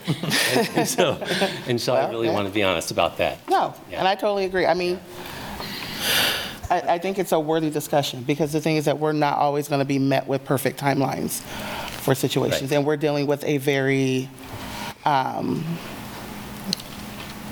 specific, intentional type of project that does not fit, that at one point should meet the normalcy that its non-white counterparts have. We're talking about access to capital for non-white individuals in a space where they have been denied. Mm-hmm. And how we do that and what that looks like, and are we deploying the best tactics? Are we utilizing the best programs? Are we utilizing the best systems to do that? That's for us to vote on based on the feedback we get from program use, program evaluation, and other individuals that we deploy either from the community or subject matter experts from outside the community. Mm-hmm. So NLC gives us that opportunity. This is us bringing that back into our community, and if something's not right, then we got to fix it. Mm-hmm. I mean, I do believe one of our commitments is sound fiscal stewardship. I want to make sure we're being sound and fiscal. Okay, very good. Well, thank you. Sorry for, I just want No, it's okay. It's if I may, Mayor. Yeah, go ahead. Yeah, I make a suggestion. Is the meeting on the economic team is until February 6th. Can we move that up into January, first part of January? Can I also just remind me, we haven't had public comment on this. Oh, that's right. Yeah, it's been questioned. Sorry about that. Yeah. Nope. Yeah, we're just better do that. Questions. Yeah. Are we done with questions? For now. All right. Public comment. Anybody here? All right. This is Chris Flowers. I didn't really prepare looking at this item, but I like what Commissioner Sellers is saying, and it just got me to thinking. Also, when it comes to the 105, if we don't give it to the chambers, it doesn't necessarily mean that entrepreneurs are not going to get the money. It just means they wouldn't be getting it from the chambers potentially. So I just want to throw that out there. It doesn't, if we don't choose the chamber, it doesn't mean that the group's not going to get money. Also, I think it's good to I don't think we should be relying just on the chamber, because if they're giving out loans to businesses, I just wonder if a business came to them with wanting a loan, but their business could potentially increase homeless people downtown. Do you think the Chamber of Commerce would give them the loan? So I just want to throw that out there. Chamber of Commerce, I don't think they're necessarily always in the city's best interest. They're in their best interest and the interest of business owners. And what we want is we want diversity in business owners, but we don't necessarily want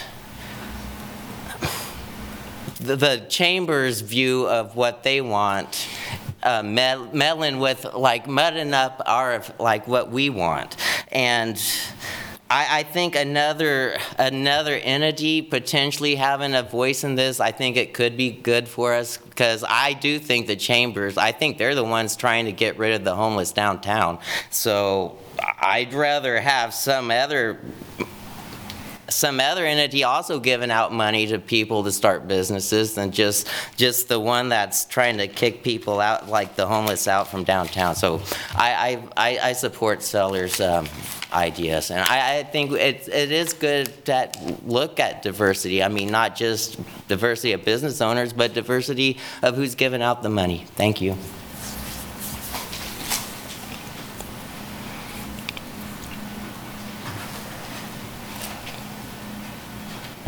Hello, everyone. Courtney Shipley. We've met. I think it's interesting to ask what the chamber is doing with the money when it's not being used. Are they making money off the loan fund? Is it in a CD? What's happening? And then, of course, usually there's a clawback for what's not used, so I'd like some answers about that.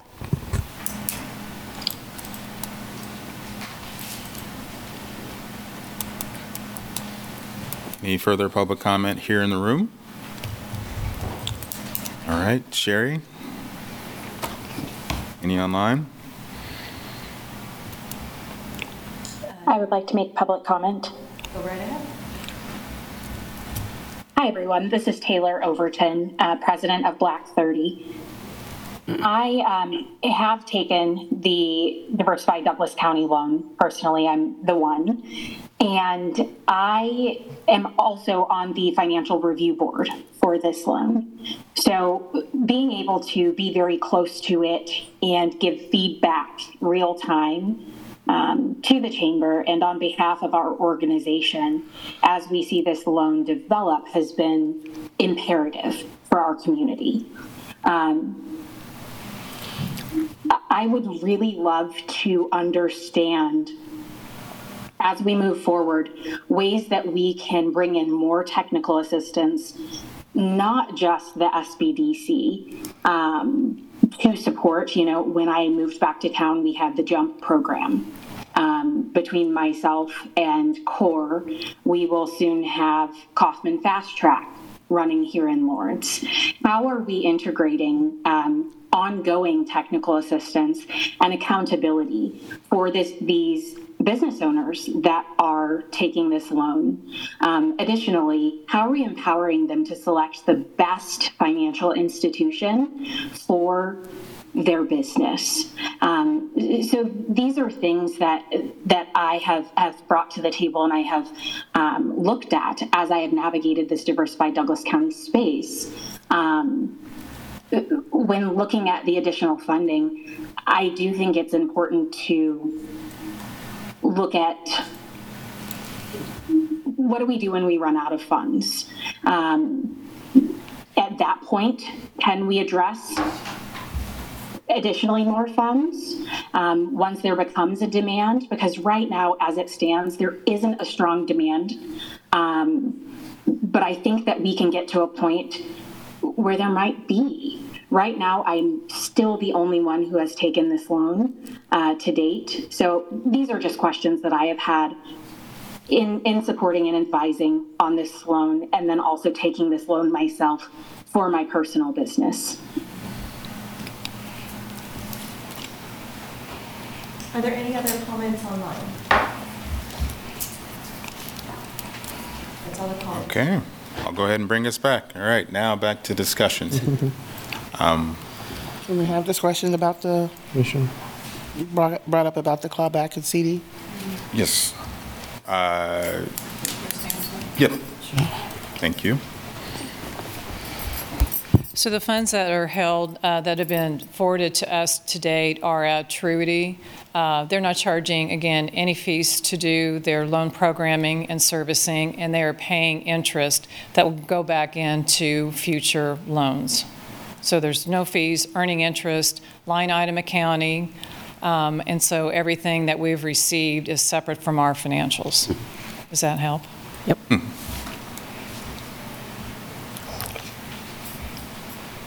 Okay. And the clawback? Yeah. Is there, clawback feature? Same. Sam Camp, Economic Development Analyst for the city. So for the 2023 agreements, it was pretty standard across all of the agency fundings. There was a general clawback provision where if the city found them kind of out of step or out of compliance with the agreement, we would have the right to withhold or redetermine funds. That was a very general statement in the agreement. In the 2024 agreements, for all the ones you that are on your agenda tonight, there are very specific intentional clawbacks where we're evaluating them once a quarter based on their value proposition, and at the halfway mark before they receive their second reimbursement, staff will make a determination and make a unilateral decision if they will receive their full second half funding. Thank you, Sam. That's great. All right. I'll just come first out of the chute on this one. So I'm a little bit with Vice Mayor Dever that I'm a little bit uncomfortable switching it up this late in the game. I mean, these are great conversations, and Taylor brought up great questions as well that we can probably discuss for the 2025 funding. But at this time, I'm not as comfortable. Also with NLCCIA, we are in that program now. So, I mean, we haven't completed it. So we're just in the midst of it. So I don't know if I would rather us go through it and then have a greater sense of it, or at the very least be budgeting for the next budget year on some of these things with a fuller discussion of what we want it to be. So that's where I stand on it.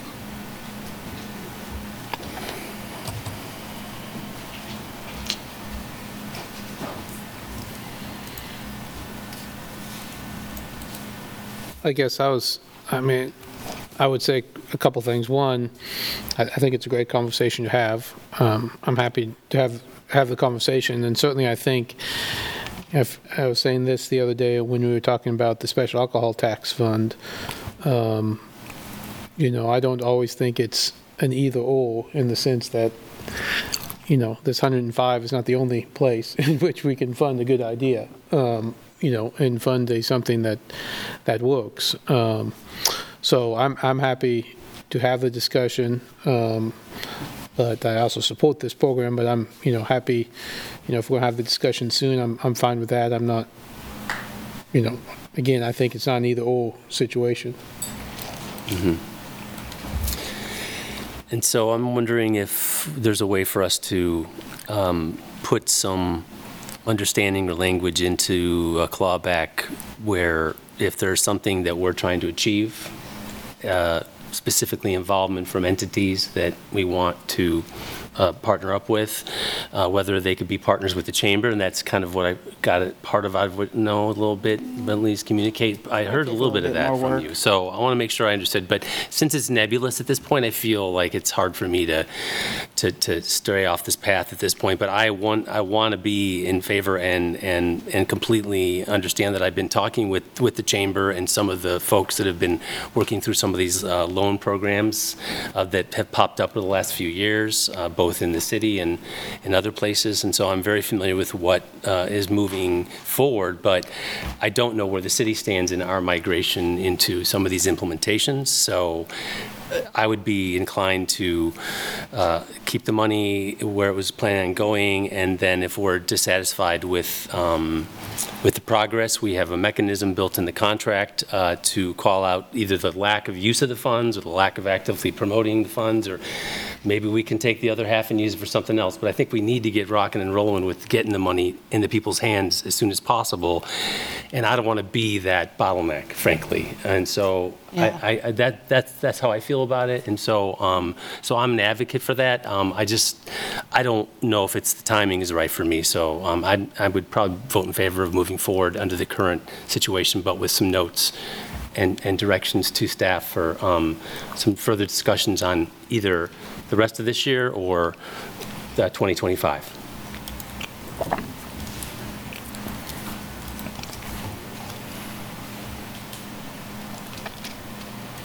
We got a lot of catching up to do. No, I mean, I think I've heard everyone. I think the one piece I'll add to this is that what we have to understand is that we have individuals that could be partners, we have individuals that could be collaborators, we have individuals that could be cooperators in this work, and there's folks that just need to hold the door open. And the pursuit of allyship and working together and being good stewards, we're going to have to recognize that because we have entities that want to do the work, it doesn't always mean that they should be the ones doing the work. And that's no attack whatsoever against the chamber. I think the chamber can be a great partner in expanding business opportunities and economic development opportunities for all who want to use that avenue, but that is not an avenue for everyone. And the more that we understand that, and we see how larger communities utilize that and how we could scale that to something here, then the more robust this conversation can be, and that it doesn't seem so nebulous in that sense. So, you know, clawbacks exist for us to activate and use them. As I stated a couple of weeks ago, there were several of our business partners who received funding from us who spoke to PES KPIs that did not have quantifiable or qualifiable responses and data for that. Hell, the city doesn't even have a KPI metric for it. So to speak on something that we don't even have a metric established for it, that's pretty magical. And I was going to make a very crass joke about magical and unicorns and being black, but I'm not going to do that, and just say that in the pursuit of doing better for our community, I just want us to continue to do better. Well, I think this conversation really lands to kind of setting a stage for even conversation for next budget session.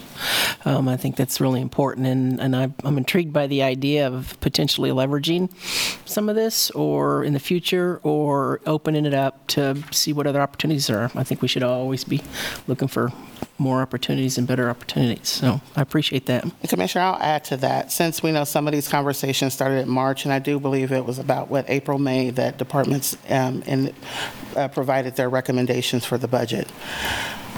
There were two particular entities that missed an opportunity to even be heard that I think could have rivaled some of the work that we're seeing as it relates to BIPOC landscapes, career pathway, the pathway ecosystem, whatever the words, jargon we want to use in this. And we missed that opportunity because of our lack of understanding and nuance to this space.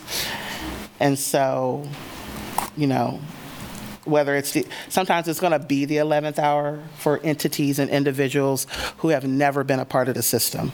And at some point, we have to stop using that against them to say, well, it's the 11th hour, we can't help you, because you sure weren't looking for them in the first hour. So. Sam, to speak to that, is there any way we can do if we haven't done a sufficient job? And it's not meant to, Sam, I mean, we've had this conversation, so I'm not trying to rehash old wounds. I just think we've talked about better processing and reaching out. So I'm just making that statement. Just, okay. Sam, you're good. I wanted to make sure you heard. No, I'm always heard. So. Listen to is a difference. Yeah, so. Okay. Well, I had an objection to it, so I'm not going to motion. Yeah. I would entertain a motion on this. There's no further discussion? Doesn't seem like it. No, sir, I don't have any other questions at this time. I would move. Let's see, my pages are so far. Item 8. D8A. D8A for approval. Do you want to read that? Do we need to read that motion? I can read the whole thing for you. Consider authorizing the city manager to enter into a FY 2024 funding agreements for economic development services with the Bioscience and Technology Business Center, the Dwayne Peasley Technical Training Center, the Lawrence Chamber of Commerce, Douglas County Corps, and Nick Carswell Music for funding distributions to the Lawrence Music Alliance. I don't know if we just... Oh, that's fine. Yeah, I'll just ask for a second. Second. Okay, we've got a first and a second. All those in favor, please say aye. Aye. No. And looks like it was... Yeah, I said yeah. Okay. 4-1. All right, 4-1. The count is 4-1. It is authorized. Thank you all. I think right now, at this time, before we move on to regular agenda items, we will take a 10-minute break, if that is fine with everybody. Sounds good. All right. Thank you all.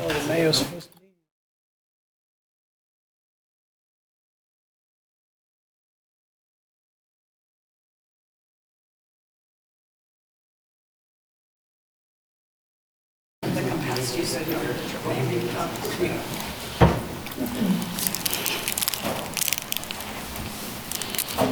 right. Okay, I'll bring this back, and I'll put my video on, which will help. All right, going to item F, regular agenda items. First up, consider conducting a budget public hearing for amending the 2023 budget and then consider adopting resolution number 7517. All right. Good evening, Mayor and City Commission. Allie Porter, I'm the Interim Finance Director. So I do not have a formal presentation tonight, but I was going to share the screen so we can see the funds that we are talking about.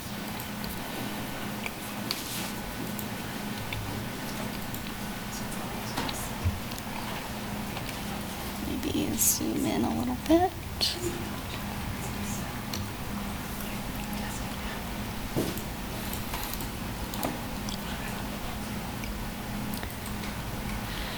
Okay, so the purpose for tonight's meeting is to amend our 2023 budget, which was approved in September of 2022. At that time, the City Commission established a budget and your corresponding spending authority in each fund, and that cannot be exceeded without City Commission action. So we're here tonight per state law to formalize our updated expenditure authority. There are 6 funds that we need to increase that authority: the special alcohol, special highway, special recreation, so lots of specials, our Kansas Fights Addiction, federal funds exchange, and transit. As you'll see, these 2 with the 0, Kansas Fights Addiction and Federal Funds Exchange, those were not in the 2023 adopted budget, so that's the purpose of adding those this evening. And then the other 4 really have increased expenditure authority through our quarterly amendment processes, as well as various commission actions throughout the year. And again, this is more just to formalize those actions into our form for the state. To be clear, a vast majority of these are rolling 2022 projects into 2023. It's not a new or additional tax or anything like that. So we had hoped to spend this money in 2022. For whatever reason, that wasn't possible, so we asked Commission's approval to expend it in 2023, and we're just reconciling that this evening with the public hearing and then adopting the resolution. Okay. Thank you. And any questions? I have a question. I do. I have a question. So you said a majority of this is rolling over funds. Could you give me more specific? Yes. So, like transit is a good example. So they have their Central Station, I think is our official name. So projects in the CIP that were slated in 2022 that ended up actually being in 2023. So you see that in transit, as well as special highway, where we have streets projects. So like I said earlier, you see a lot of these in different commission actions, including the quarterly budget adjustments, which include our changes to the CIP. Okay. So a lot of these, especially the CIP ones, tie back to that first quarter budget adjustment. So what portion of it then is not a rollover amount? I mean, is it 90% that's rolling over of the extra that we need, or 80%? I guess what I kind of want to know is, are we actually having to pull more money from somewhere else, or is this creating new? It's all money that's already there. We're just moving it around. Is that what I'm hearing? So we budget for a fund balance that we think we will end the year, and then we end up with a higher fund balance again because those projects those dollars amount weren't spent, so it's rolling into the next year. And I think a good example will be if I just show you what I'm talking about here.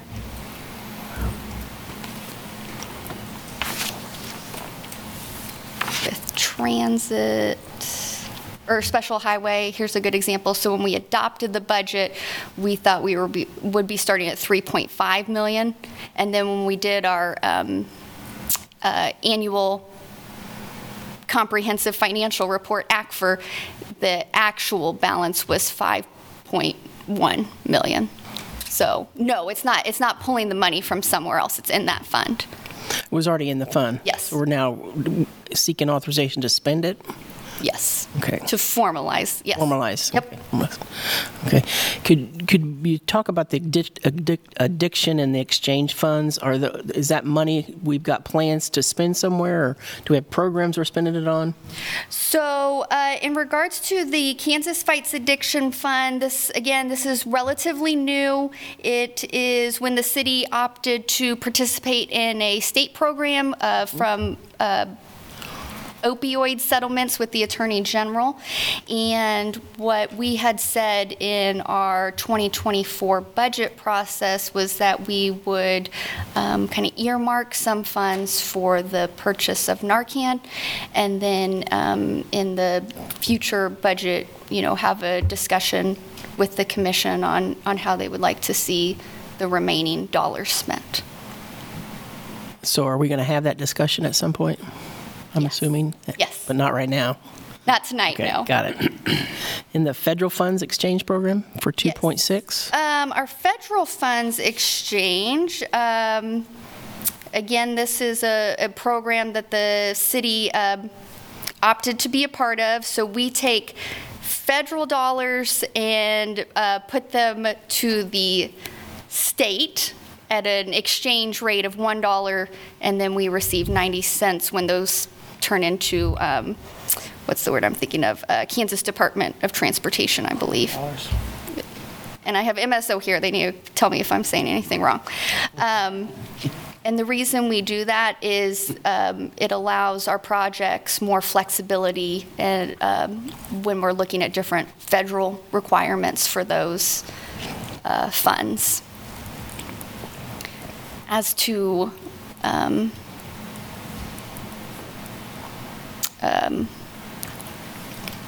the plans of those funds, I would probably need Melissa or Melissa, somebody with MSO, to give more detail on the specifics of that fund. Saw Melinda come on.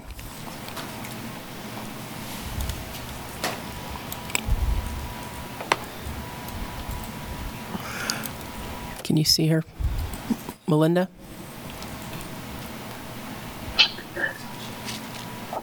I'm sorry. Can you hear me, commissioners? Yes, yes. Okay, my signal had dropped, so I might need someone to repeat the question. Yeah, I was just curious on the federal funds exchange, the 2.6. What is that money allocated for? What will it be allocated for? It's typically allocated to a street project. It can be used for street maintenance or storm-related projects. Okay. We don't have any projects dedicated yet, but we plan to. Is that right? Yes. So the way that fund works, we can submit work that we've already done, and we get reimbursed, and then we apply that to the next year's funds. Okay. Thank you. That's all I have. Commissioner Sellers? Oh, just ready for us to open a hearing. Any other further questions? Okay. All right, thank you. And now I will open the budget public hearing and public comment. Any public comments?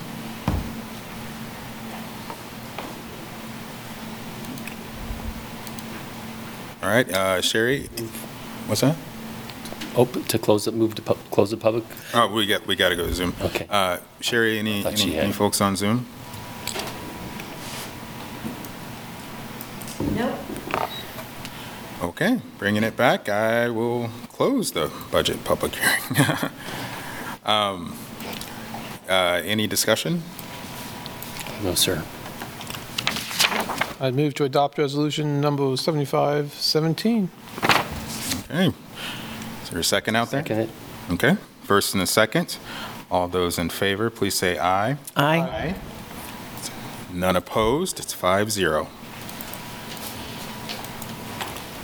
All right. Moving us on to item number 2, receive stormwater rates presentation and consider adopting on first reading ordinance number 10022 to establish 2024 stormwater rates.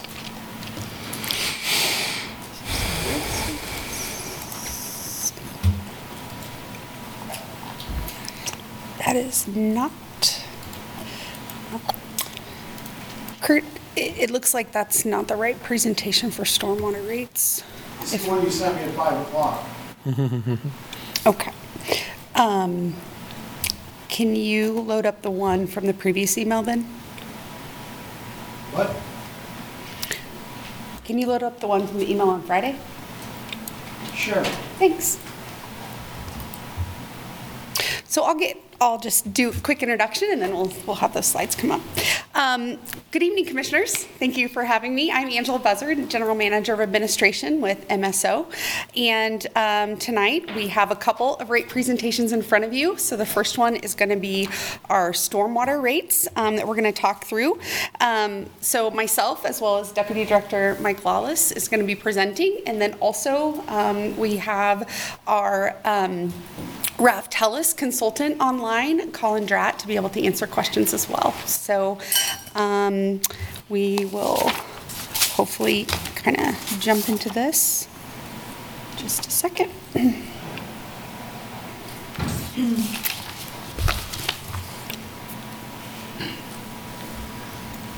So you're saying the stormwater one is wrong? Correct. All right. It's on the agenda, too. You can pull it up from the agenda. It is on the agenda, but can you get it on the screen? Yeah, we could work from that one as well. Okay.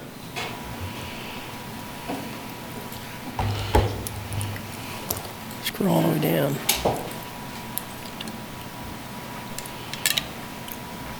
Keep going. Oh, that's hers or not? Mine won't show it on. Oh, gotcha. Oops, that's the budget hearing, sorry. Yeah, there you go. Keep going. There we go. A little bit further. I feel like I'm fishing. And see if I can share from here. Try the button on the top right. The zoom button, over on the right. Keep it's the zoom screen. It's a camera. You can see it. Yep, nope, down. There we go. Share. Green button. All right, there you go. Sounds like an IT guy. And are we sharing? Item 2. There we go. There we go. Awesome. Just a little tech, nothing, no problem. Okay, so I wanted to start off by just doing a quick highlight, refresher on our strategic plan indicators that play into looking at our stormwater system. So the first, both the strategies and the KPIs. So the first strategy here is playing into this is utilizing a green rating system for our infrastructure projects. The KPI for that is CC14, and just wanted to note here, we are highlighting ourselves in a green status on this, in that we have a number of staff that are now have completed the certification process for the Envision green rating system that we've adopted for our stormwater projects. And so that's a great accomplishment we've done over the last year. And we are starting to implement that green rating system with our major stormwater projects, the first one being the Jayhawk watershed. So we're looking forward to getting that going and implementing that green rating system that we're using for Envision. So that system is more for our larger horizontal projects as opposed to our lead rating system, which is more localized to our facility type of projects. The second strategy there that impacts stormwater is looking at integrating green infrastructure best practices into public projects. So we have kind of a middle of the road yellow on this one as far as what we're doing. We have over the last several months integrated APWA's best practices for Best practices for stormwater management, a lot of those being those kind of more green infrastructure related practices. So we're evaluating that related to our projects. Again, one of our larger projects, Jayhawk Watershed, is one of those that we wanted to highlight that is incorporating looking at our green infrastructure best practices for that. And fourthly, which is the edit that I wanted to make for this, which was part of the updated presentation, we're actually at a yellow on the next strategy, which is really, you guys have probably heard us talk about CC4 as the reliability strategy. It's kind of a really big all-encompassing strategy of our strategic plan. But the goal there is to prioritize and enhance timely, accurate, reliable, accessible, transparent information, processes, and services for this component, particularly related to our stormwater system. So we have a yellow on this because we, as many of you know, we have a massive stormwater ID assessment and modeling project that we've been in the midst of that is set to not be completed until 25, but we've been able to make huge progress on it so far. And so our data information and reliability of the information part of this strategy is really getting in a really good place. But as far as the processes and service side, really looking at correcting the work that we've identified in that assessment project to improve the reliability of the system, that's going to be a little bit into the future. So we're kind of in the middle of the road on that strategy as well. So those are kind of the refresher on the strategic plan that I wanted to bring to the forefront there. The next slide that we have here is really talking a little bit about our stormwater system. So it is really a system that is often forgotten until it rains, but it's a massive endeavor that we manage on a daily basis. So we have about 7,200 different structures throughout our stormwater system. So that includes things like our culverts, our inlets, our manholes. Some of those obviously being a wide range, but some of them very large structures that we're managing. It includes 16 miles of open channel, 160 miles of stormwater pipe, 4 pump stations, and about 19 miles of levee along our Kansas River and Mud Creek. So the picture here is of North Sharon Drive, pre-project that we just did this last year, and highlighting that obviously doing these projects obviously benefits localized areas for those residents as well as those that pass through those areas. So just a quick note here on stormwater billing. How do we do billing for stormwater? It's a little unique in that it's billed on an equivalent residential unit, or ERU. So Lawrence, when we established the program in the middle 1990s, one ERU was equivalent to, at that time, the average was about 2366 square foot of impervious surface. So that's going to be your roof line, accessory structures, driveway, adjacent impervious areas that water's not able to penetrate. So most residential homes are around 1 to 1.25 ERUs. When we're looking at the increase that we're recommending, that's what you can attribute it back to. And I think it's important to note at this time that obviously, as you might think, the average impervious surface per residential unit has increased quite a bit actually since this was established. So that is something that our team as staff has looked at and will probably bring forward to look at maybe updating that to what we're seeing in home size now, but that's not something we have on the table for tonight. So this picture here is Burroughs Creek around 15th Street. So the playground equipment is no longer there, but this is an example of an area that sees frequent flooding and extensive flooding that we haven't been able to address yet. So this is still on the work to be done. The last slide that I have here before I turn it over to Mike is really getting into a little bit more about the modeling itself. This forecast that we do as a part of the model obviously includes both revenue assumptions as well as looking at our operating budget and our CIP. These are the main key variable factors that we're looking at on the cost side of things. In looking at the revenue side of things, it's pretty set as far as how many different structures we have and what we have in our system as far as assessing on the square footage. On the cost side of things, things are obviously a lot more variable, and those are no surprise there. Inflation obviously is one of those factors that is in addition to all the different categories that we've seen there. We've seen a little bit of reprieve in inflation on supplies and materials, but in a lot of our other cost factors, we're still seeing significant inflation factors, and we hope to see that decreasing going forward. But I wanted to point up here that, the CIP really drives a lot of the stormwater fund. I mean, that's the bulk of what dollars are going to is towards those projects and activities, which isn't always the same in the various funds and programs that we manage. But I would say that, we have recommended and have been adopted steady rate increases over the last several years. And we've been able to do a number of projects with those dollars that really help, again, those residences, those areas, as well as others that come to those areas of the community as well, that we've been able to really address some flooding challenges. So with that, I'm actually going to turn over to Mike, who's going to talk about some of those projects that we've been able to accomplish recently, as well as going forward into the next year. Thanks, Angela. Good evening, Mayor and Commissioners. Mike Lawless, Deputy Director for Municipal Services and Operations, and I'm going to kind of round out the presentation on the stormwater side, and I get to talk a little bit about some of the projects that we've got, that we completed this year, as well as some of the things that are on our project list for 2024. I think, one of the things that Angela pointed out in that a couple of slides ago was the Sharon Drive project, and I guess I'm gonna back up just a little bit to that. But if you look at this picture, that is the street that they're playing in. And that street leads to basically a dead-end area. And in a stormwater event like you're seeing here, that area was isolated so that fire and medical equipment would not be able to access the area north of this location, as well as the people that live there. If they wanted to get out, they weren't able to get out. This year we completed that project, and now that will not happen in a storm event. We'll be able to get emergency equipment in, people would be able to get out, and likely we wouldn't see children playing in the street. The next three projects that are on there are kind of unique in that, one, they were all identified in the 96 Stormwater Master Plan.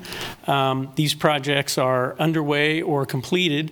23rd Street, if you know, we're about ready to open that up to full traffic coming up maybe the end of this week or early next week. And I don't know, but if you remember driving that road prior to the project, not a lot of people like to be in that outside lane when we were in a heavy rain, because you were basically driving through a puddle and splashing water everywhere, if not onto your windshield. And this project has corrected that. If you drive it, or as you drive it, you'll notice there's some wave to the road in order to facilitate that drainage, to get it to the storm structures and get it off of the roadway. So, a definite noticeable improvement. East 19th Street between O'Connell and Harper, at that low spot there used to be, I think it was two smaller stormwater pipes. That's now been replaced with a box structure.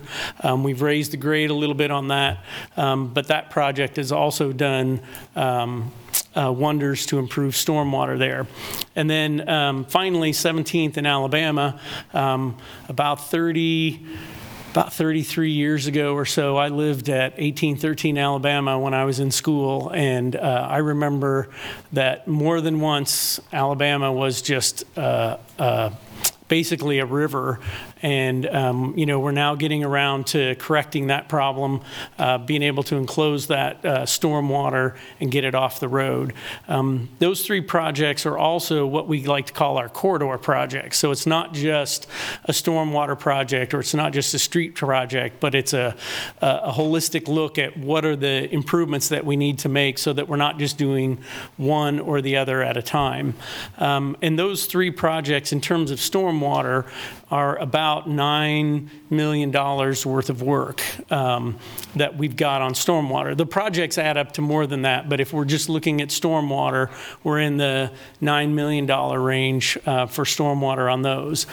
The other items there, the asset inventory assessment and modeling. So we're well underway with that project, and In terms of where we're at is we've probably gotten through 80% of the visual inspections of those structures in all of the city, and we've completed modeling on all the basins that flow to the Kansas River except for Baldwin Creek. So that includes North Lawrence and then pretty much anything east of about Lawrence Avenue in that area. So we've got all the modeling done on that, and we've got all the assets identified.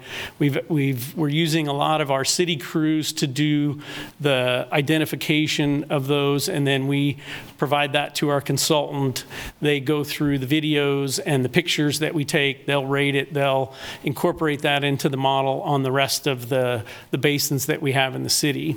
And we'll be complete with that in about 2025. Somewhere in mid-year. And then we have a rehab, replacement, and lining program.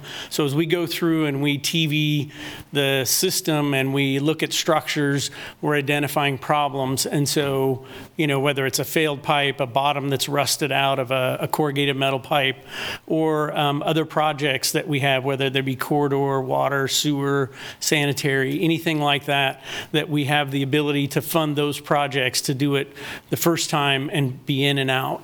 I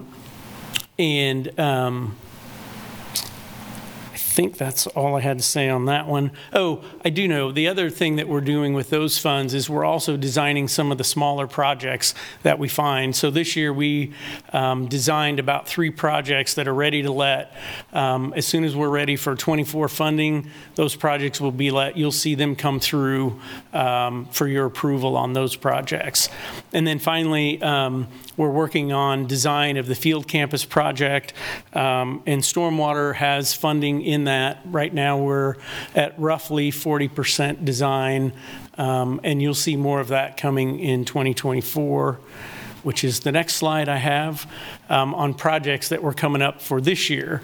Again, the first 3 that we've identified, Maple Lane, Jayhawk Middle Reach, and 6th Street from Iowa to Mass, those projects all had some semblance of stormwater from the 96 master plan. We have those projects under design, and in the case of 6th Street from Iowa to Mass, that project is let, and we'll be doing stormwater work in that. And those 3 projects alone, we're looking at almost $19 million of stormwater work in those projects. Again, as I mentioned on the asset inventory and modeling, we'll continue with that in 24. Again, rehab and replacement. So the projects that we designed this year, some of those will get funded out of that money next year. Plus, if there's anything that we find that needs an emergency repair or a spot or a point repair, those funds will help us take care of that. And then the field campus design should be completed by the end of 24. We may see some site work construction start on that in late 24, but we probably won't see any building work start on that until 25. So what does all that add up to when we're looking at how do we fund the $9 million that we have for 23 and the $20 million that we're looking at in 24, plus the projects that we'll identify? And what we've got is about an additional 56 cents per ERU that it will take in 24 to fund our 2024 stormwater budget, our CIP, and in this instance, we'll use about $300,000 of our fund balance in order to make that 2024 budget work. You can kind of see that in our rate sufficiency graph here. So what we've kind of shown is a 5-year look ahead, where if we did not do any rate increases, this is the green line would be our revenue that we would believe that we would bring in with the rate increase that we're proposing tonight, and then continuing on into the future. The red line would be the revenues that we expect. Blue is the light cyan or blue color is our O&M budget. The darker blue is debt service, and then the yellow would be our rate-funded capital projects or cash construction. So that just kind of gives you a feel for where we're at. So if you look in 24, the yellow goes a little bit above our red revenue line. In 25 and 26, we're a little below the revenue that we bring in, but you can see in 27 and 28, we would spend a considerable amount of our fund balance or our fund reserve in order to do all of the projects that we have. So instead of doing a minimal rate increase and then having to do a very high rate increase, we're trying to smooth those rates out over time, and that's what we're showing with this graph. So kind of what are our action and next steps for tonight? It would be to adopt Stormwater Ordinance 10,022. And then after that, we would have the second reading of that ordinance on December 19th, and the rates would be effective January 1. And with that, I would stand for any questions. Any questions? I have a question on your. Can you go back to your graph there? Can we get that back up on the? Yeah, hold on, stop moving your mouse. It's taking over. Taking control. There we go. Here we go. Yeah, that's good. That's good. So you're showing on the proposed revenue as it rises. Does that take into account any potential increases in 2025, 26, 27, or 28, or is it just for that 56? No, it would. We're talking about. It assumes that there would be a rate increase needed in each of those years. Yes. Did you do one that just shows the rate increase for this year and not showing any increases? I did not. I do not have that tonight. How that would impact our fund balance? Nope. Okay.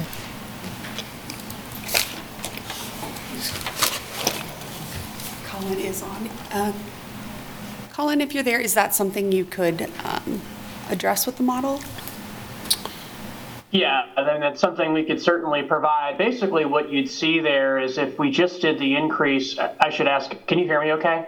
Yes. Start up with that. Okay. So basically, what you'd see if we just did obviously, if the sort of status quo is the green line, if we just did the 24 increase, that purple line would basically be pretty close to the green line, almost parallel with it. So if you did just the first year and then didn't do any adjustments after that, in 25, you'd still obviously be north of the projected expenditures as we have now, but by 26, you'd really start to we'd have to use more fund balance kind of progressively in each year after that. And then at some point, we get to a point where we kind of are bumping up against that sort of policy limit on our fund balance and would probably need to make an adjustment at that point. So when we're coming up with the trajectory of that purple line, we're really trying to say what sort of a level adjustment we can do each year that recognizes the fact that we do have some money now that we can use, but we don't want to get too far behind on making those adjustments because eventually we will have to course correct there. So the short answer is it would be basically just a little bit above that green line and flat if you only did 24 and didn't have any adjustments after that. Okay, thank you. Sure. Commissioner Larson, I would just add that the trend line for the purple trend line is kind of estimating about a 7 to 8% increase over each of those years. So that's kind of what's creating that trend line. Obviously, as we do each model and refine it and get more estimates, we're looking at that. But that's kind of what, over that 5-year forecast, that's what that trend line is representing. Okay, thank you. I have one more question here. So, okay. One more question. Does this, do these through 2028, does this get us through the majority of the projects from 96 that needed to be done? So what we're doing is, as we do the modeling for each of the basins, they're looking at each of the projects that were in the 96 master plan, and they're trying to, in the 96 master plan, there's a very detailed description of what those projects would take care of, and they're looking at that as part of the modeling that they're doing, and then those will be evaluated through the prioritization of the projects. And if they rise to the top, then those will be ones that we would recommend for funding. If they don't, then we'll work them in as we can with the funding that we have. Okay, thanks. I'm glad to see they're still on the list, though. That's important.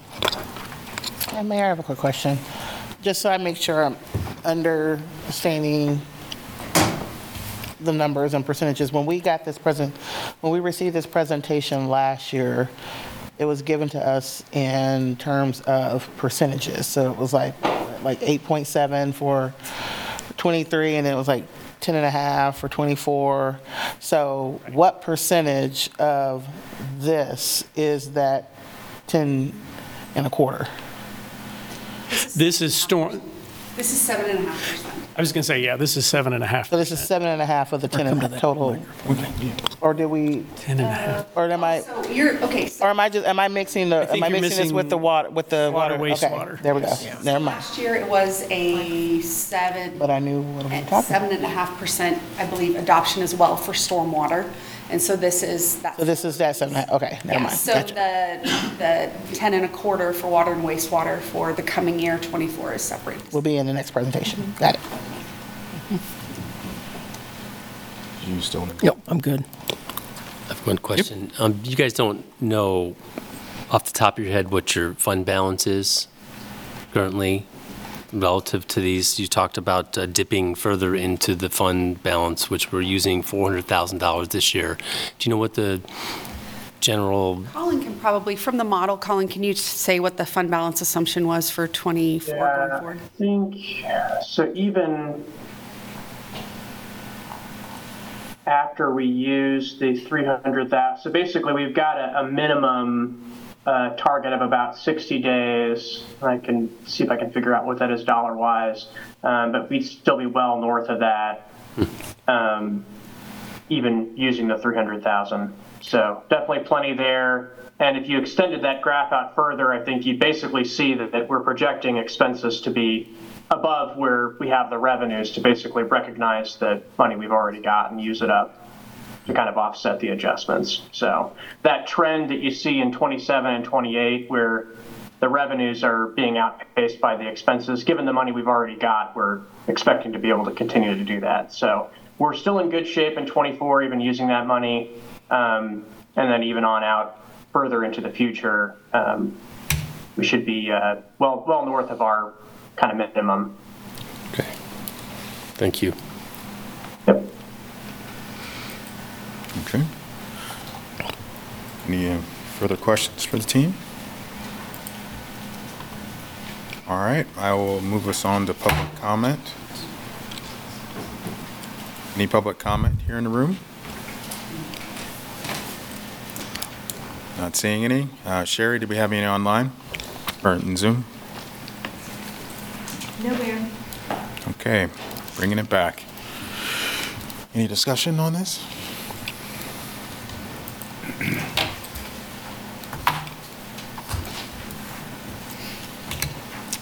don't have much to add. Yeah. Well, I'll go ahead and say as well, I appreciate all the hard work of the team here and what the work you're doing to go ahead and pace us out in terms of our rate increases as opposed to having huge jumps. So I do appreciate that forward thinking and consideration of modest help from the fund balance. So.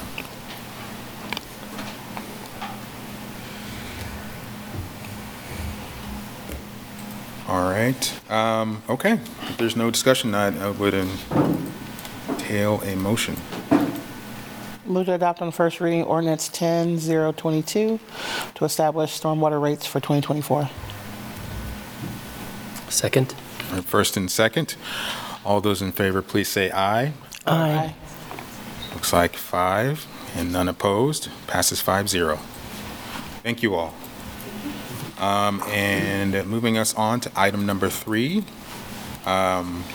Receive solid waste rates presentation and consider adopting on first reading ordinance number 10,021 and establish solid waste rates for 2024. Good evening, Mayor and Commission. I'm Melissa Sieben, Director of Municipal Services and Operations. And you've already seen Mike Lawless, our Deputy Director, up here tonight. But we also have with us online Eric Weiss. He's with Burns & McDonald. And they have been partnering as a consultant with us on our solid waste rates for about the last 4 years. And what we are trying to do here is really have a good understanding of our cost to provide service and doing it by rate class. So you're going to see some themes in this presentation about rate class, which hopefully we address adequately. If not, we'll be more than happy to take questions afterwards. I'm trying to advance the slide. Here we go. So the strategic plan for solid waste lies under our strong and welcoming neighborhoods outcome. Currently, we only have 2 performance indicators. The first is our capital or our cost per capita, and then the next one is our employee engagement index. What we are hoping to do for you, we are starting a solid waste master plan process in 2024, where we will be working to get better KPIs, we feel, that'll help you understand sort of where we're heading in meeting our strong and welcoming neighborhood outcomes. Those types of things that we would be looking at are actually diversion rates as opposed to just the cost to provide, but also looking at other things such as our ability to do reduction and elimination of different types of waste. So all of those things ultimately over time should help us address how fast our rates go up or what our rates cost, perhaps mellowing things out over time if we're not having to collect as much waste at the curb. So without further ado, I'm going to have Mike Lawless come up and we're going to kind of talk about how we are looking at our 2024 rates for solid waste. His first slide is here. All right. All right, thank you. So I'm going to do kind of what I did on the stormwater rates. We'll do a little bit of highlights of 23. And first and foremost on that is that we were able to hire a general manager for our solid waste group. That's Ron Green is his name. He's been a great addition. I think he's brought some stability and I would say some experience to that position that helps out the supervisors that we have there, and I think has brought some calm to that division. It's not perfect, but I think it's much better, and I think Ron has a very good relationship with his staff in a very short period of time, and I think we've made some real strides in the solid waste group. One of the other things that we, just listening to the staff and the that's down there and the supervisory group that we have is, how do we have our route split by days of the week? And Mondays and Fridays are really difficult. They're very packed. They're very full days. And some of the other days of the week, Tuesday, Wednesday, Thursday, we have maybe not as busy a days as that we have on Mondays and Fridays. And the thing about Mondays and Fridays are that's where we have the majority of our growth potential is in our Monday routes and our Friday routes.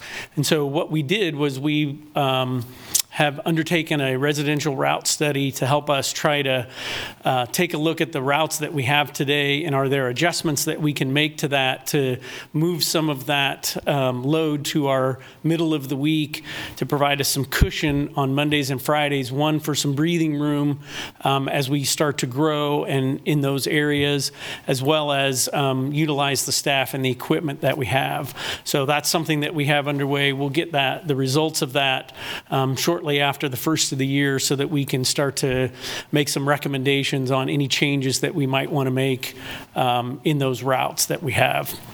The other thing is, if you've driven any of the alleys downtown, if you ever walk those, the condition of those alleys is not very good in some cases, and that's where those solid waste staff have to roll out those trash enclosures. They have to manhandle them out and get them on the trucks and with the condition of those, we have a lot of injuries to employees. And so one of the things that we've done over the last 2 years is to fund our alley rehab. Solid Waste has been putting money into that. This year we spent the majority of our money on design of the alleys that are downtown, and next year we'll have somewhere in the neighborhood of $1 million and $1 million plus in construction for alleys. We did that project in 22. If you've walked any of those alleys down there, it's very nice. It's much easier for our staff to get in and do their work, as well as just people that have to walk through the alley. And so that's something that we're very proud of, that we're able to fund through the the solid waste funds. The other thing that we're doing is, we have our roll-off process is very intensive, and we really tried hard to see if we could make that work within the billing system that we have for water, sewer, trash, stormwater. We worked very hard with the consultant that we have, or the vendor that we have for that billing system, and there just really wasn't a good easy way to get that made it better for everyone. And so what we did was we went out and we started looking at a roll-off billing process software made specifically for that. We've identified that vendor or that product, and that's what we did this year. In 24, we'll be bringing that back as a purchase to get that roll-off billing in a much better situation than we are today. We've also enhanced our commercial and roll-off tank inventory. That's one thing that we've heard from the community about, tankage being available when they want it. In 22 and 23, we added funds to buy additional tanks. In 24, we've done that, as well as we started looking at not only our existing inventory, but what are we seeing in terms of new customers that would need tankage, so that we have the ability to get those as well. So I think that's what you'll be seeing in 24, is the ability to get more tanks, get the ones that are not serviceable anymore, we get them out of our inventory and get something that's usable for our customers. And then equipment replacement, we have in the neighborhood of about 57 heavy-duty trucks that we use to do the operations that we have, whether it be for rear load, front load, our automated side loaders, we have grapple trucks, we have a small packers, we have multi-lifts. All of that is the equipment that we need in order to provide the service that we do. And we need to replace that on a regular basis. And so we're looking at in the neighborhood of $1.5 million to replace equipment on an annual basis to keep that inventory in good working order. And then finally, I think if it wasn't last meeting, the meeting before, you heard about the asset management plan. Solid Waste has a hand in that in terms of funding in 23.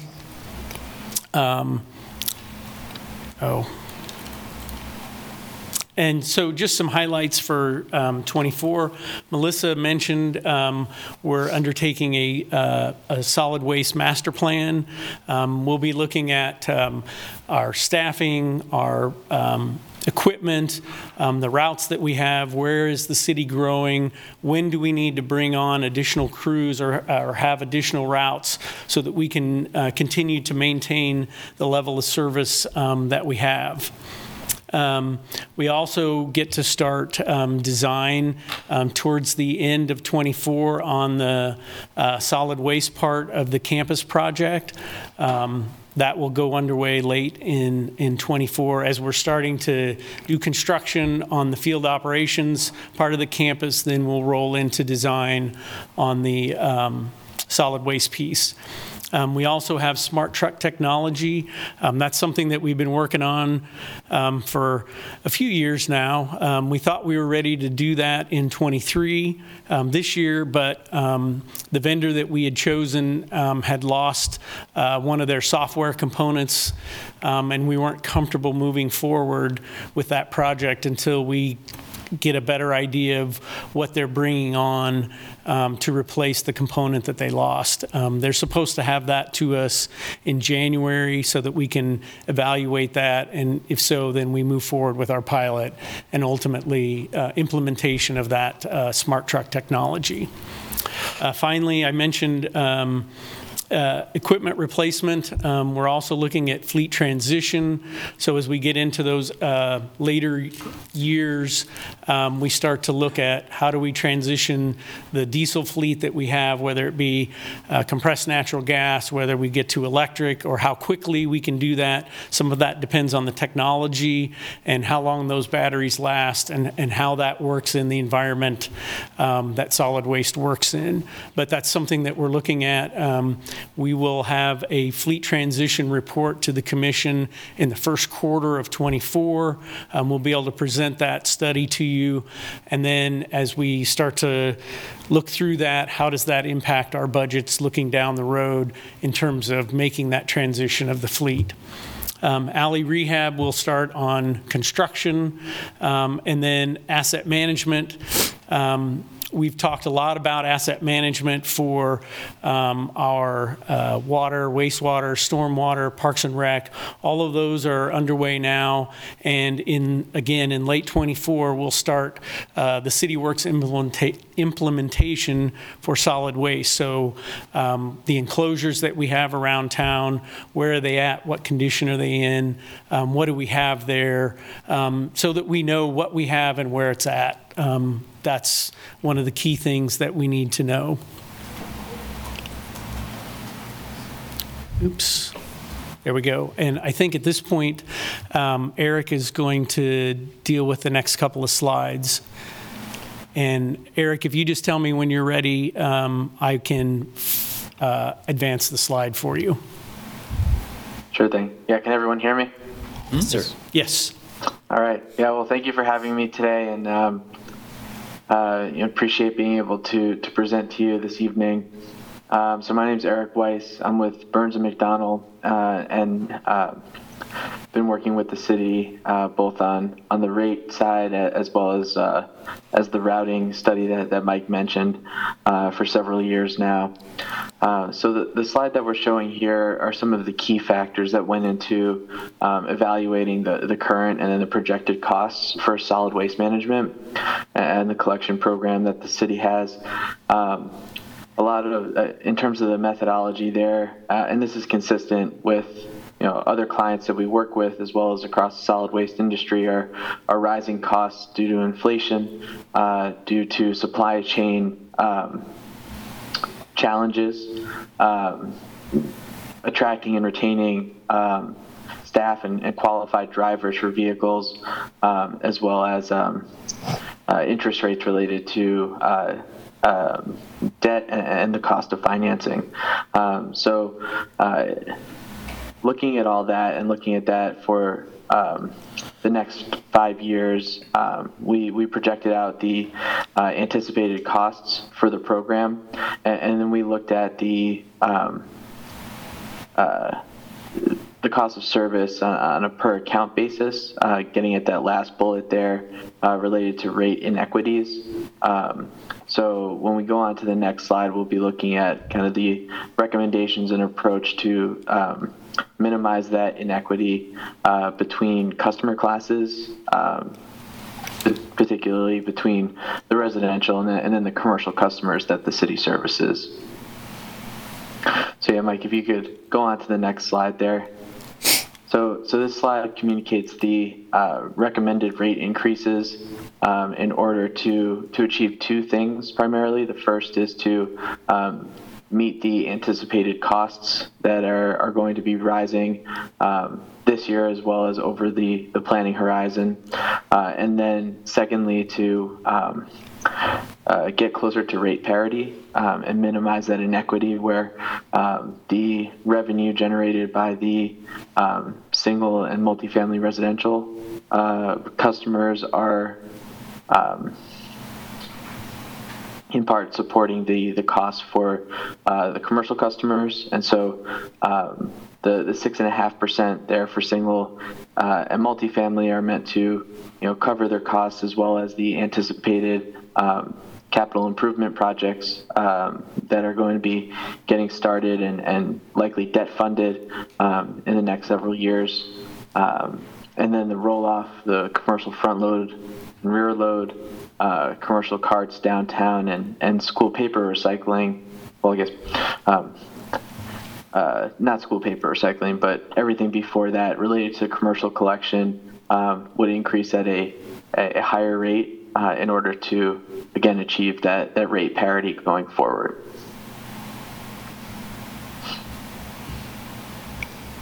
And Mike, if you could go on to the next slide. So this slide presents the results of the rate modeling that includes the recommended rates that we had just shown on the previous slide, and shows the line graphs or the line parts of this chart show each customer class and the net revenue, meaning if it's positive that the city would anticipate bringing in more revenue from that customer than that customer costs to provide service, and the opposite for those that are below zero. And then the bar chart component of this graph shows overall, or on a combined basis, the net revenue, taking into account the recommended rates. And so anticipating those capital costs, rising costs to provide service kind of across the board, that's consistent with industry. Those recommended rates are meant to be proactive so that there are no larger spikes that would be subject to kind of a compounding effect with the rising costs to provide service. And I guess similar to stormwater, looking to be as proactive as the city can be to minimize the impact of those in the out years.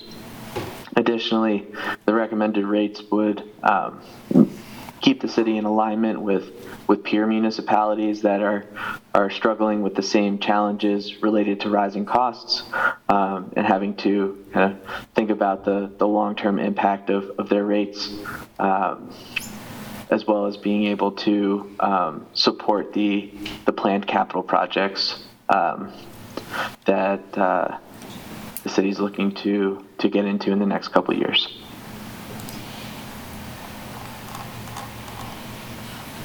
So I think that covers things on these slides. So Mike, I'll pass it back to you. Yep, this is Melissa Sieben again. I just wanted to note what we're looking at here, and we had a line on our chart, but it doesn't seem to want to come through for us in the multiple attempts to do it. You're about $1.4 million delta between residential and commercial, and over this 5-year period, we're getting that difference down to about $500,000 of subsidy. So that's what we're attempting to do, is to bring that alignment back in. So if there's any other questions on that, we certainly can take them now or at the end.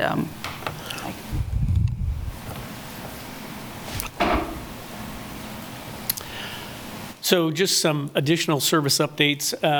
As I mentioned in the previous slides, we had been pursuing roll-off, a different program to do roll-off billing, and we've identified that vendor, and we plan to be operational with that in mid-2024. We hope that will improve the service that we're able to provide, as well as at the same time having the tanks that we need in order to make the customers, to get the customers what they're looking for. And then just a little bit on the master plan related updates. So we'll be looking at other service lines. So, when we talk about commercial recycling, how does that look? What does it take? What is it going to cost us to get into that kind of business? And what would we have to charge in order to provide that service? And so those will be things that we start to look at in that master plan whether we want to get into, or how do we deal with construction and demolition waste? Is that something we want to tackle? Is it something that we want to, use the existing facilities that are out there? But those are things that we haven't really explored, that we will do so in that master plan. Should we be taking food waste and using that at our compost area? What do we do as that compost area, it's already pretty full, are we going to expand there? Are we going to look for another space to do that? Those will be things that we look at with that master plan, and I think it will be a good look for how do we, where do we want solid waste to be 5 years from now or 10 years from now, and how do we get there, kind of the roadmap to do that. So that's what we'll be doing with that project. Sure. Along with this, Mike and I are just starting to really delve into the solid waste master plan and what that'll all do. We also have the county's annual or 5-year update that they have to do to the state, and we'll be working together in coordination with them on some manner on that. Just of note, we're in Douglas County, but Johnson County's landfill only has a certain defined amount of time left. We're starting to look at sort of how those things align, what that might mean for Douglas County, but also mean for the city of Lawrence and the services that we're used to providing, consuming, and reaching out for. And there's a lot of work that's going to happen with this master plan, and we will have considerable amount of opportunity for the public to engage in that as well. Thanks, Melissa. So tonight, just kind of action and next steps. Our action tonight would be to adopt the solid waste ordinance 10,021, with the next step being a second reading of that ordinance on December 19th, and the rates being effective on January 1. And with that, we would stand for questions. Dave Pentland, longtime employee, retired this year. But anyway, just a nice picture to end on. Congrats. Yeah. I got a quick one right off the bat. Maybe I missed it. When will we be learning more about the master plan again? So right now, we're in the process of developing the RFP for the master plan. We would hope to have that out sometime in the first quarter of '24. We would bring that contract back to you once we got the RFP and kind of gone through the negotiations. And again, as Melissa said, we'll be working in conjunction with the county on that for their 5-year plan. So there'll kind of be several components to it, but kind of working together to address solid waste as a whole for the county. Cool. Thank you. Back on the slides, make sure I'm reading that slide with the numbers right. We're spending $500,000 down in our fund balance in '24. That's how I read that. Yes. Okay. Just making sure on that. Obviously, I'm excited about the alley rehabs. I walk downtown like those. Once we get to downtowns, does this alley rehab, will that continue to other alleys throughout, or are we mainly focused on the downtown commercial alleys? Well, I think that's where we're going to start, but I think we recognize there are other alleys, and at that point, it's kind of a priority of, where do we have, at least from the solid waste side of it. Now, there's the street side, the PCI side of that, but certainly solid waste would have some input in that in terms of where are there problem areas, where are they having trouble getting tankage out, or how could we improve that? But initially, the focus is the downtown, but I see that moving out into other alleys as we get further into that program. Yeah, I could certainly see some of the OIAD neighborhoods being a challenge to pick trash. Yes. Okay. I have a question. Thank you. Can you go back to, we've got the graph there. So the recycling, that's all considered commercial, and even though it's being done in a single family and multifamilies, it's not part of that, of being single family or multifamily. The recycle, you got it all lumped into commercial. I don't believe, I think that's that's probably a mistake on the slide itself, because recycling. Yeah, I can jump in here, Mike. Yeah, so the single family / multifamily residential, the blue line, does include both trash and recycling collection, and the yellow line, commercial front load, rear load / recycle, that's meant to stand for commercial recycle carts. Okay. For those commercial customers that receive cart-based collection. Okay, thanks. I was wondering that. So why do you think it is that commercial is such a difficult time making revenue or trying to meet its expenses? I'm going to start on this, and then I'm going to let my team jump in with me. You know, this was something that, as I was diving into this this year for the first time with enough background to actually be beneficial in conversation, that we were looking at this. And when we came into the study with Burns & Mac several years ago, we saw the inequity, and my team has been trying to address that. But we're looking at our campus project plus some sustainability measures that we're wanting to endeavor upon with our fleet transition, and really had to say, okay, this is a pretty big delta, and what can we do to impact the balance or the equity between the different rate classes. And so, yeah, this does not look as fabulous as you would like after 5 years, but actually if you would add the next year on, you will see that the yellow line goes over the blue line. And so unfortunately, we were trying to hold our consistency in what we were showing to the 5 years, but you will see that we achieve that parity before the end of this decade. Okay. And this, what I'm assuming, just like with stormwater, includes proposed potential increases over the next 5 years. Yes, it does. But within the 5-year time horizon, each one of these classes drops below a double-digit increase. So we're actually, we're going to go up if you choose to adopt these rates this year. We'll hold kind of steady for a couple years, maybe I think 2 in some cases, 3 in others. But we start dropping off almost immediately, stair-stepping down. And again, you get back to these much more what I would call typical increases we would have seen when we had very little inflation in the next 5 years. Okay. I got one more question. I would say the only thing I would add to that is I believe as we get into the smart truck technology and we start to capture some of that data that we don't have great information on now, we'll be able to better identify which cost center the costs are actually going to. So right now it's the best information we have is what we're using to develop what costs go to commercial, what costs go to residential.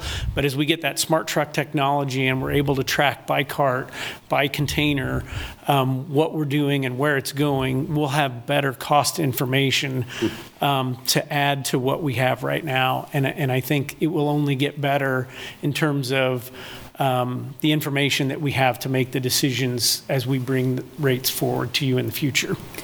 And we really are looking at this on multiple lenses through our commitments. And I think the beauty of this, unlike some of the other ones where the commitments actually kind of butt heads with each other, in this instance, Sound Fiscal Stewardship and environmental sustainability, I think will start to really align over the course of these 5 years to actually helping us with our rates and our cost as we get better at diverting and finding other ways to eliminate waste.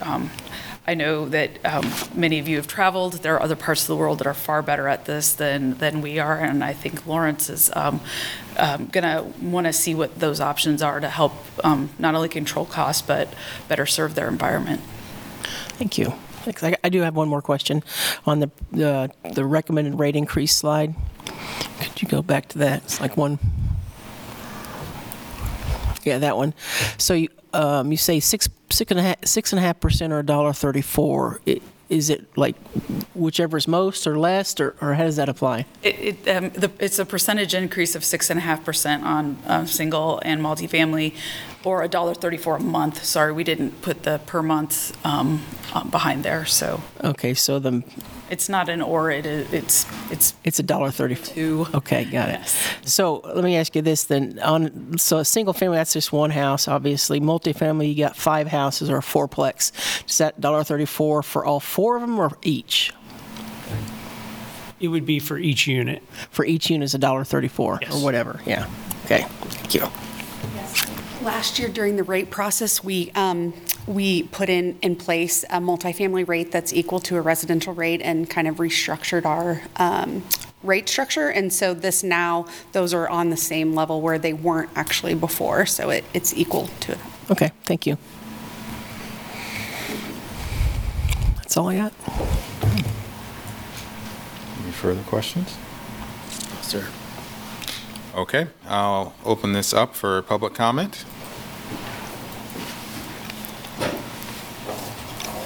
I don't see anybody here. Sherry, do we have any online? No, here. Okay, I'll go ahead and bring us back. Any discussion on this? Further discussion on this? I would just jump in there and say a lot of people, when they think about solid waste, only think about, the one container and things like alley rehabs, and what we're doing with recycling and what we're doing in some of the commercial side, and bringing those rates together, I think are all very important. I look forward to the master plan and the route study too, but the master plan, I think, as you said, there's lots of communities that do it a lot differently.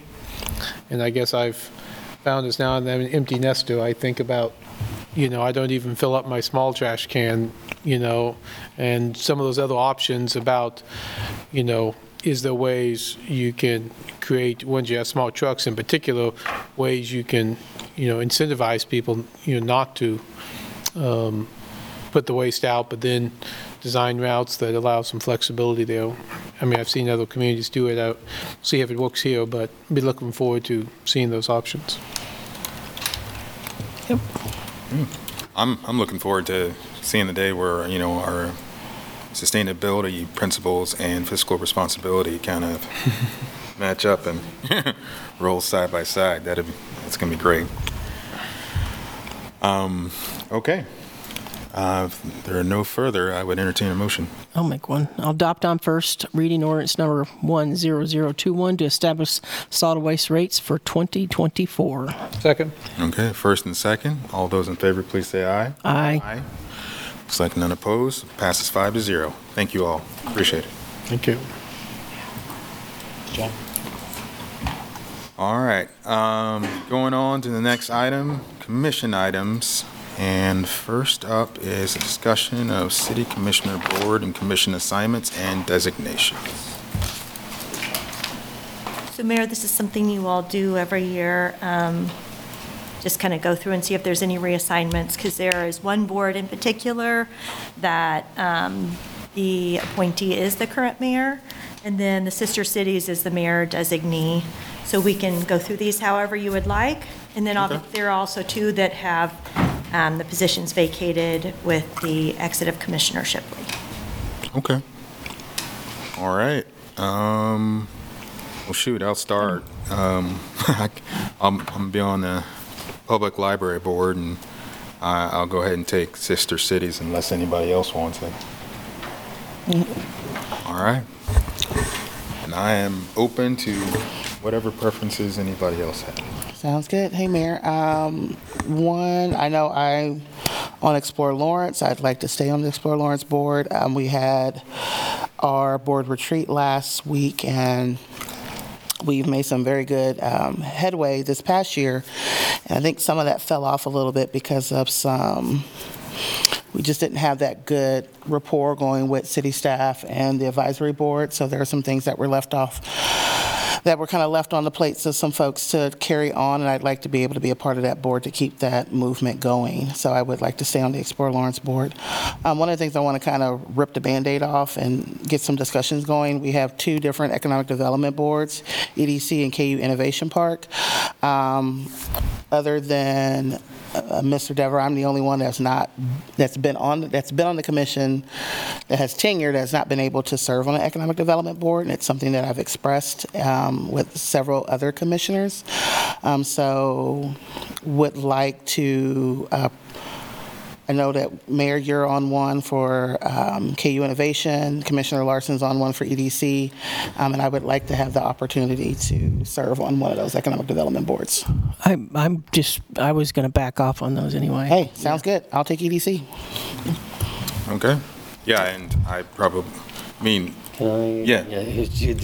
I noticed that'd be 3 or 4. Yeah. So if you, I've been, familiar, I was on for 8 years. I love to see what's happening and be a part of it, but I'm happy to share it with somebody else as well. But sounds like you're going to have at least 3 other things to do, but I want to make sure that. Are you sure you don't want to fight Finkeldie for BTBC? I'll do DMI. Okay. But, I'm hearing Vice Mayor Dever for BTBC. If that's possible, and I'd happy to fill any other board or seat, or share, whatever is necessary. But yes, thank you. Okay, and then I'm hearing nobody else is saying anything otherwise. Commissioner Sellers for EDC of Lawrence, and also Explore Lawrence. Yeah. I had a question about our steering committee for the community health plan. I know it noticed that when the memo came out, it said a municipal representative serves as a member. So have we just always just defected to a commissioner on that? Or what has been the rationale for? Not that I'm saying there should not be one. But I was just when I saw that, that kind of piqued my curiosity of why it clearly states a municipal representative and not a commissioner. I can't speak to that. I think that's just how bylaws were written. I do know we reach out to them to get like a current link to sort of what's going on. We don't have a lot of information on the site for who's members, just because we like to do that. Yeah. And they, were very hopeful. They really wanted you to stay on the board, or at least no. Well, I have a meeting with Vicki on Thursday, so I figured that's probably what the pitch was. So I'm not trying to remove myself. I was just curious. I was curious to know. That's the only one that has a nuance that says a municipal representative, and so were they just trying to be playful with the language? From their bylaws or their founding document. Yeah, I mean, I was going to nominate you, Sherry, but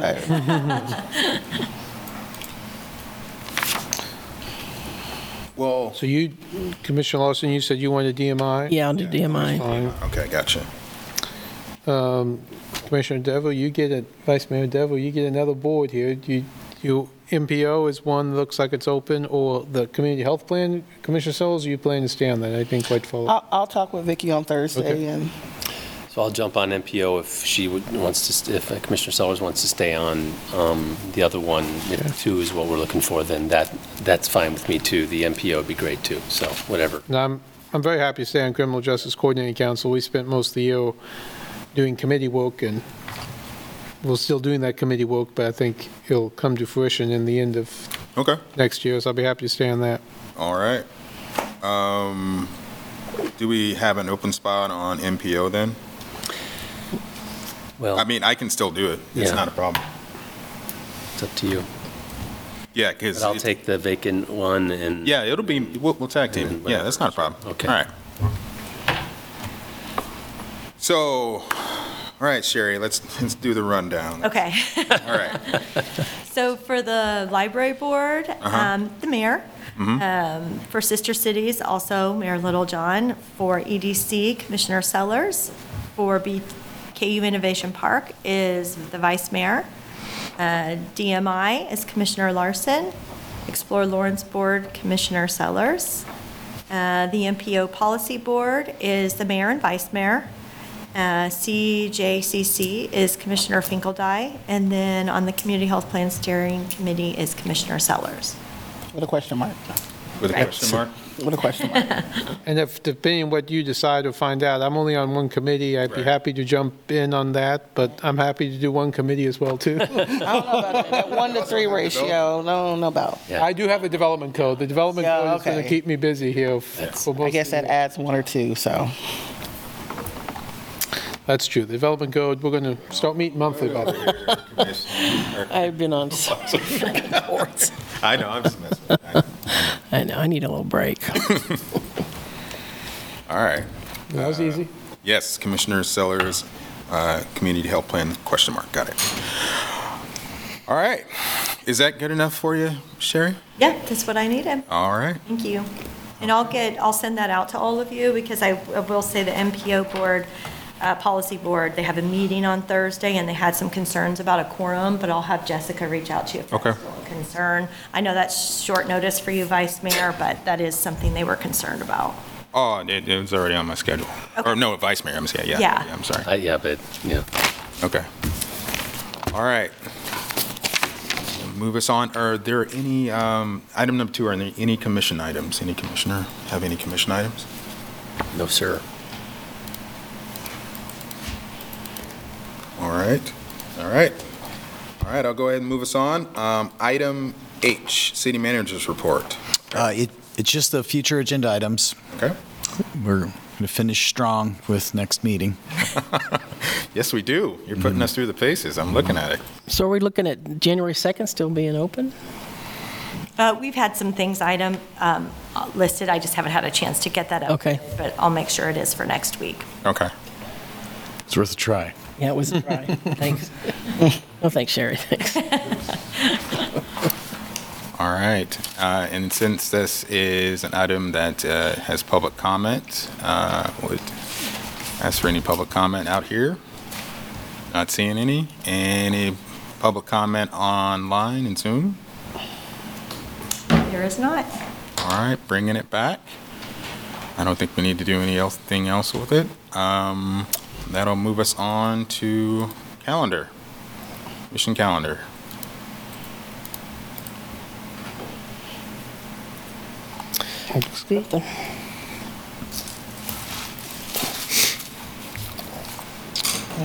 Looks fine.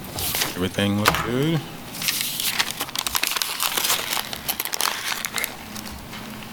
All right. I moved to adjourn. I will second that motion. First and a second. All those in favor Aye. to adjourn, please say aye. Aye. I think Good evening, everyone. One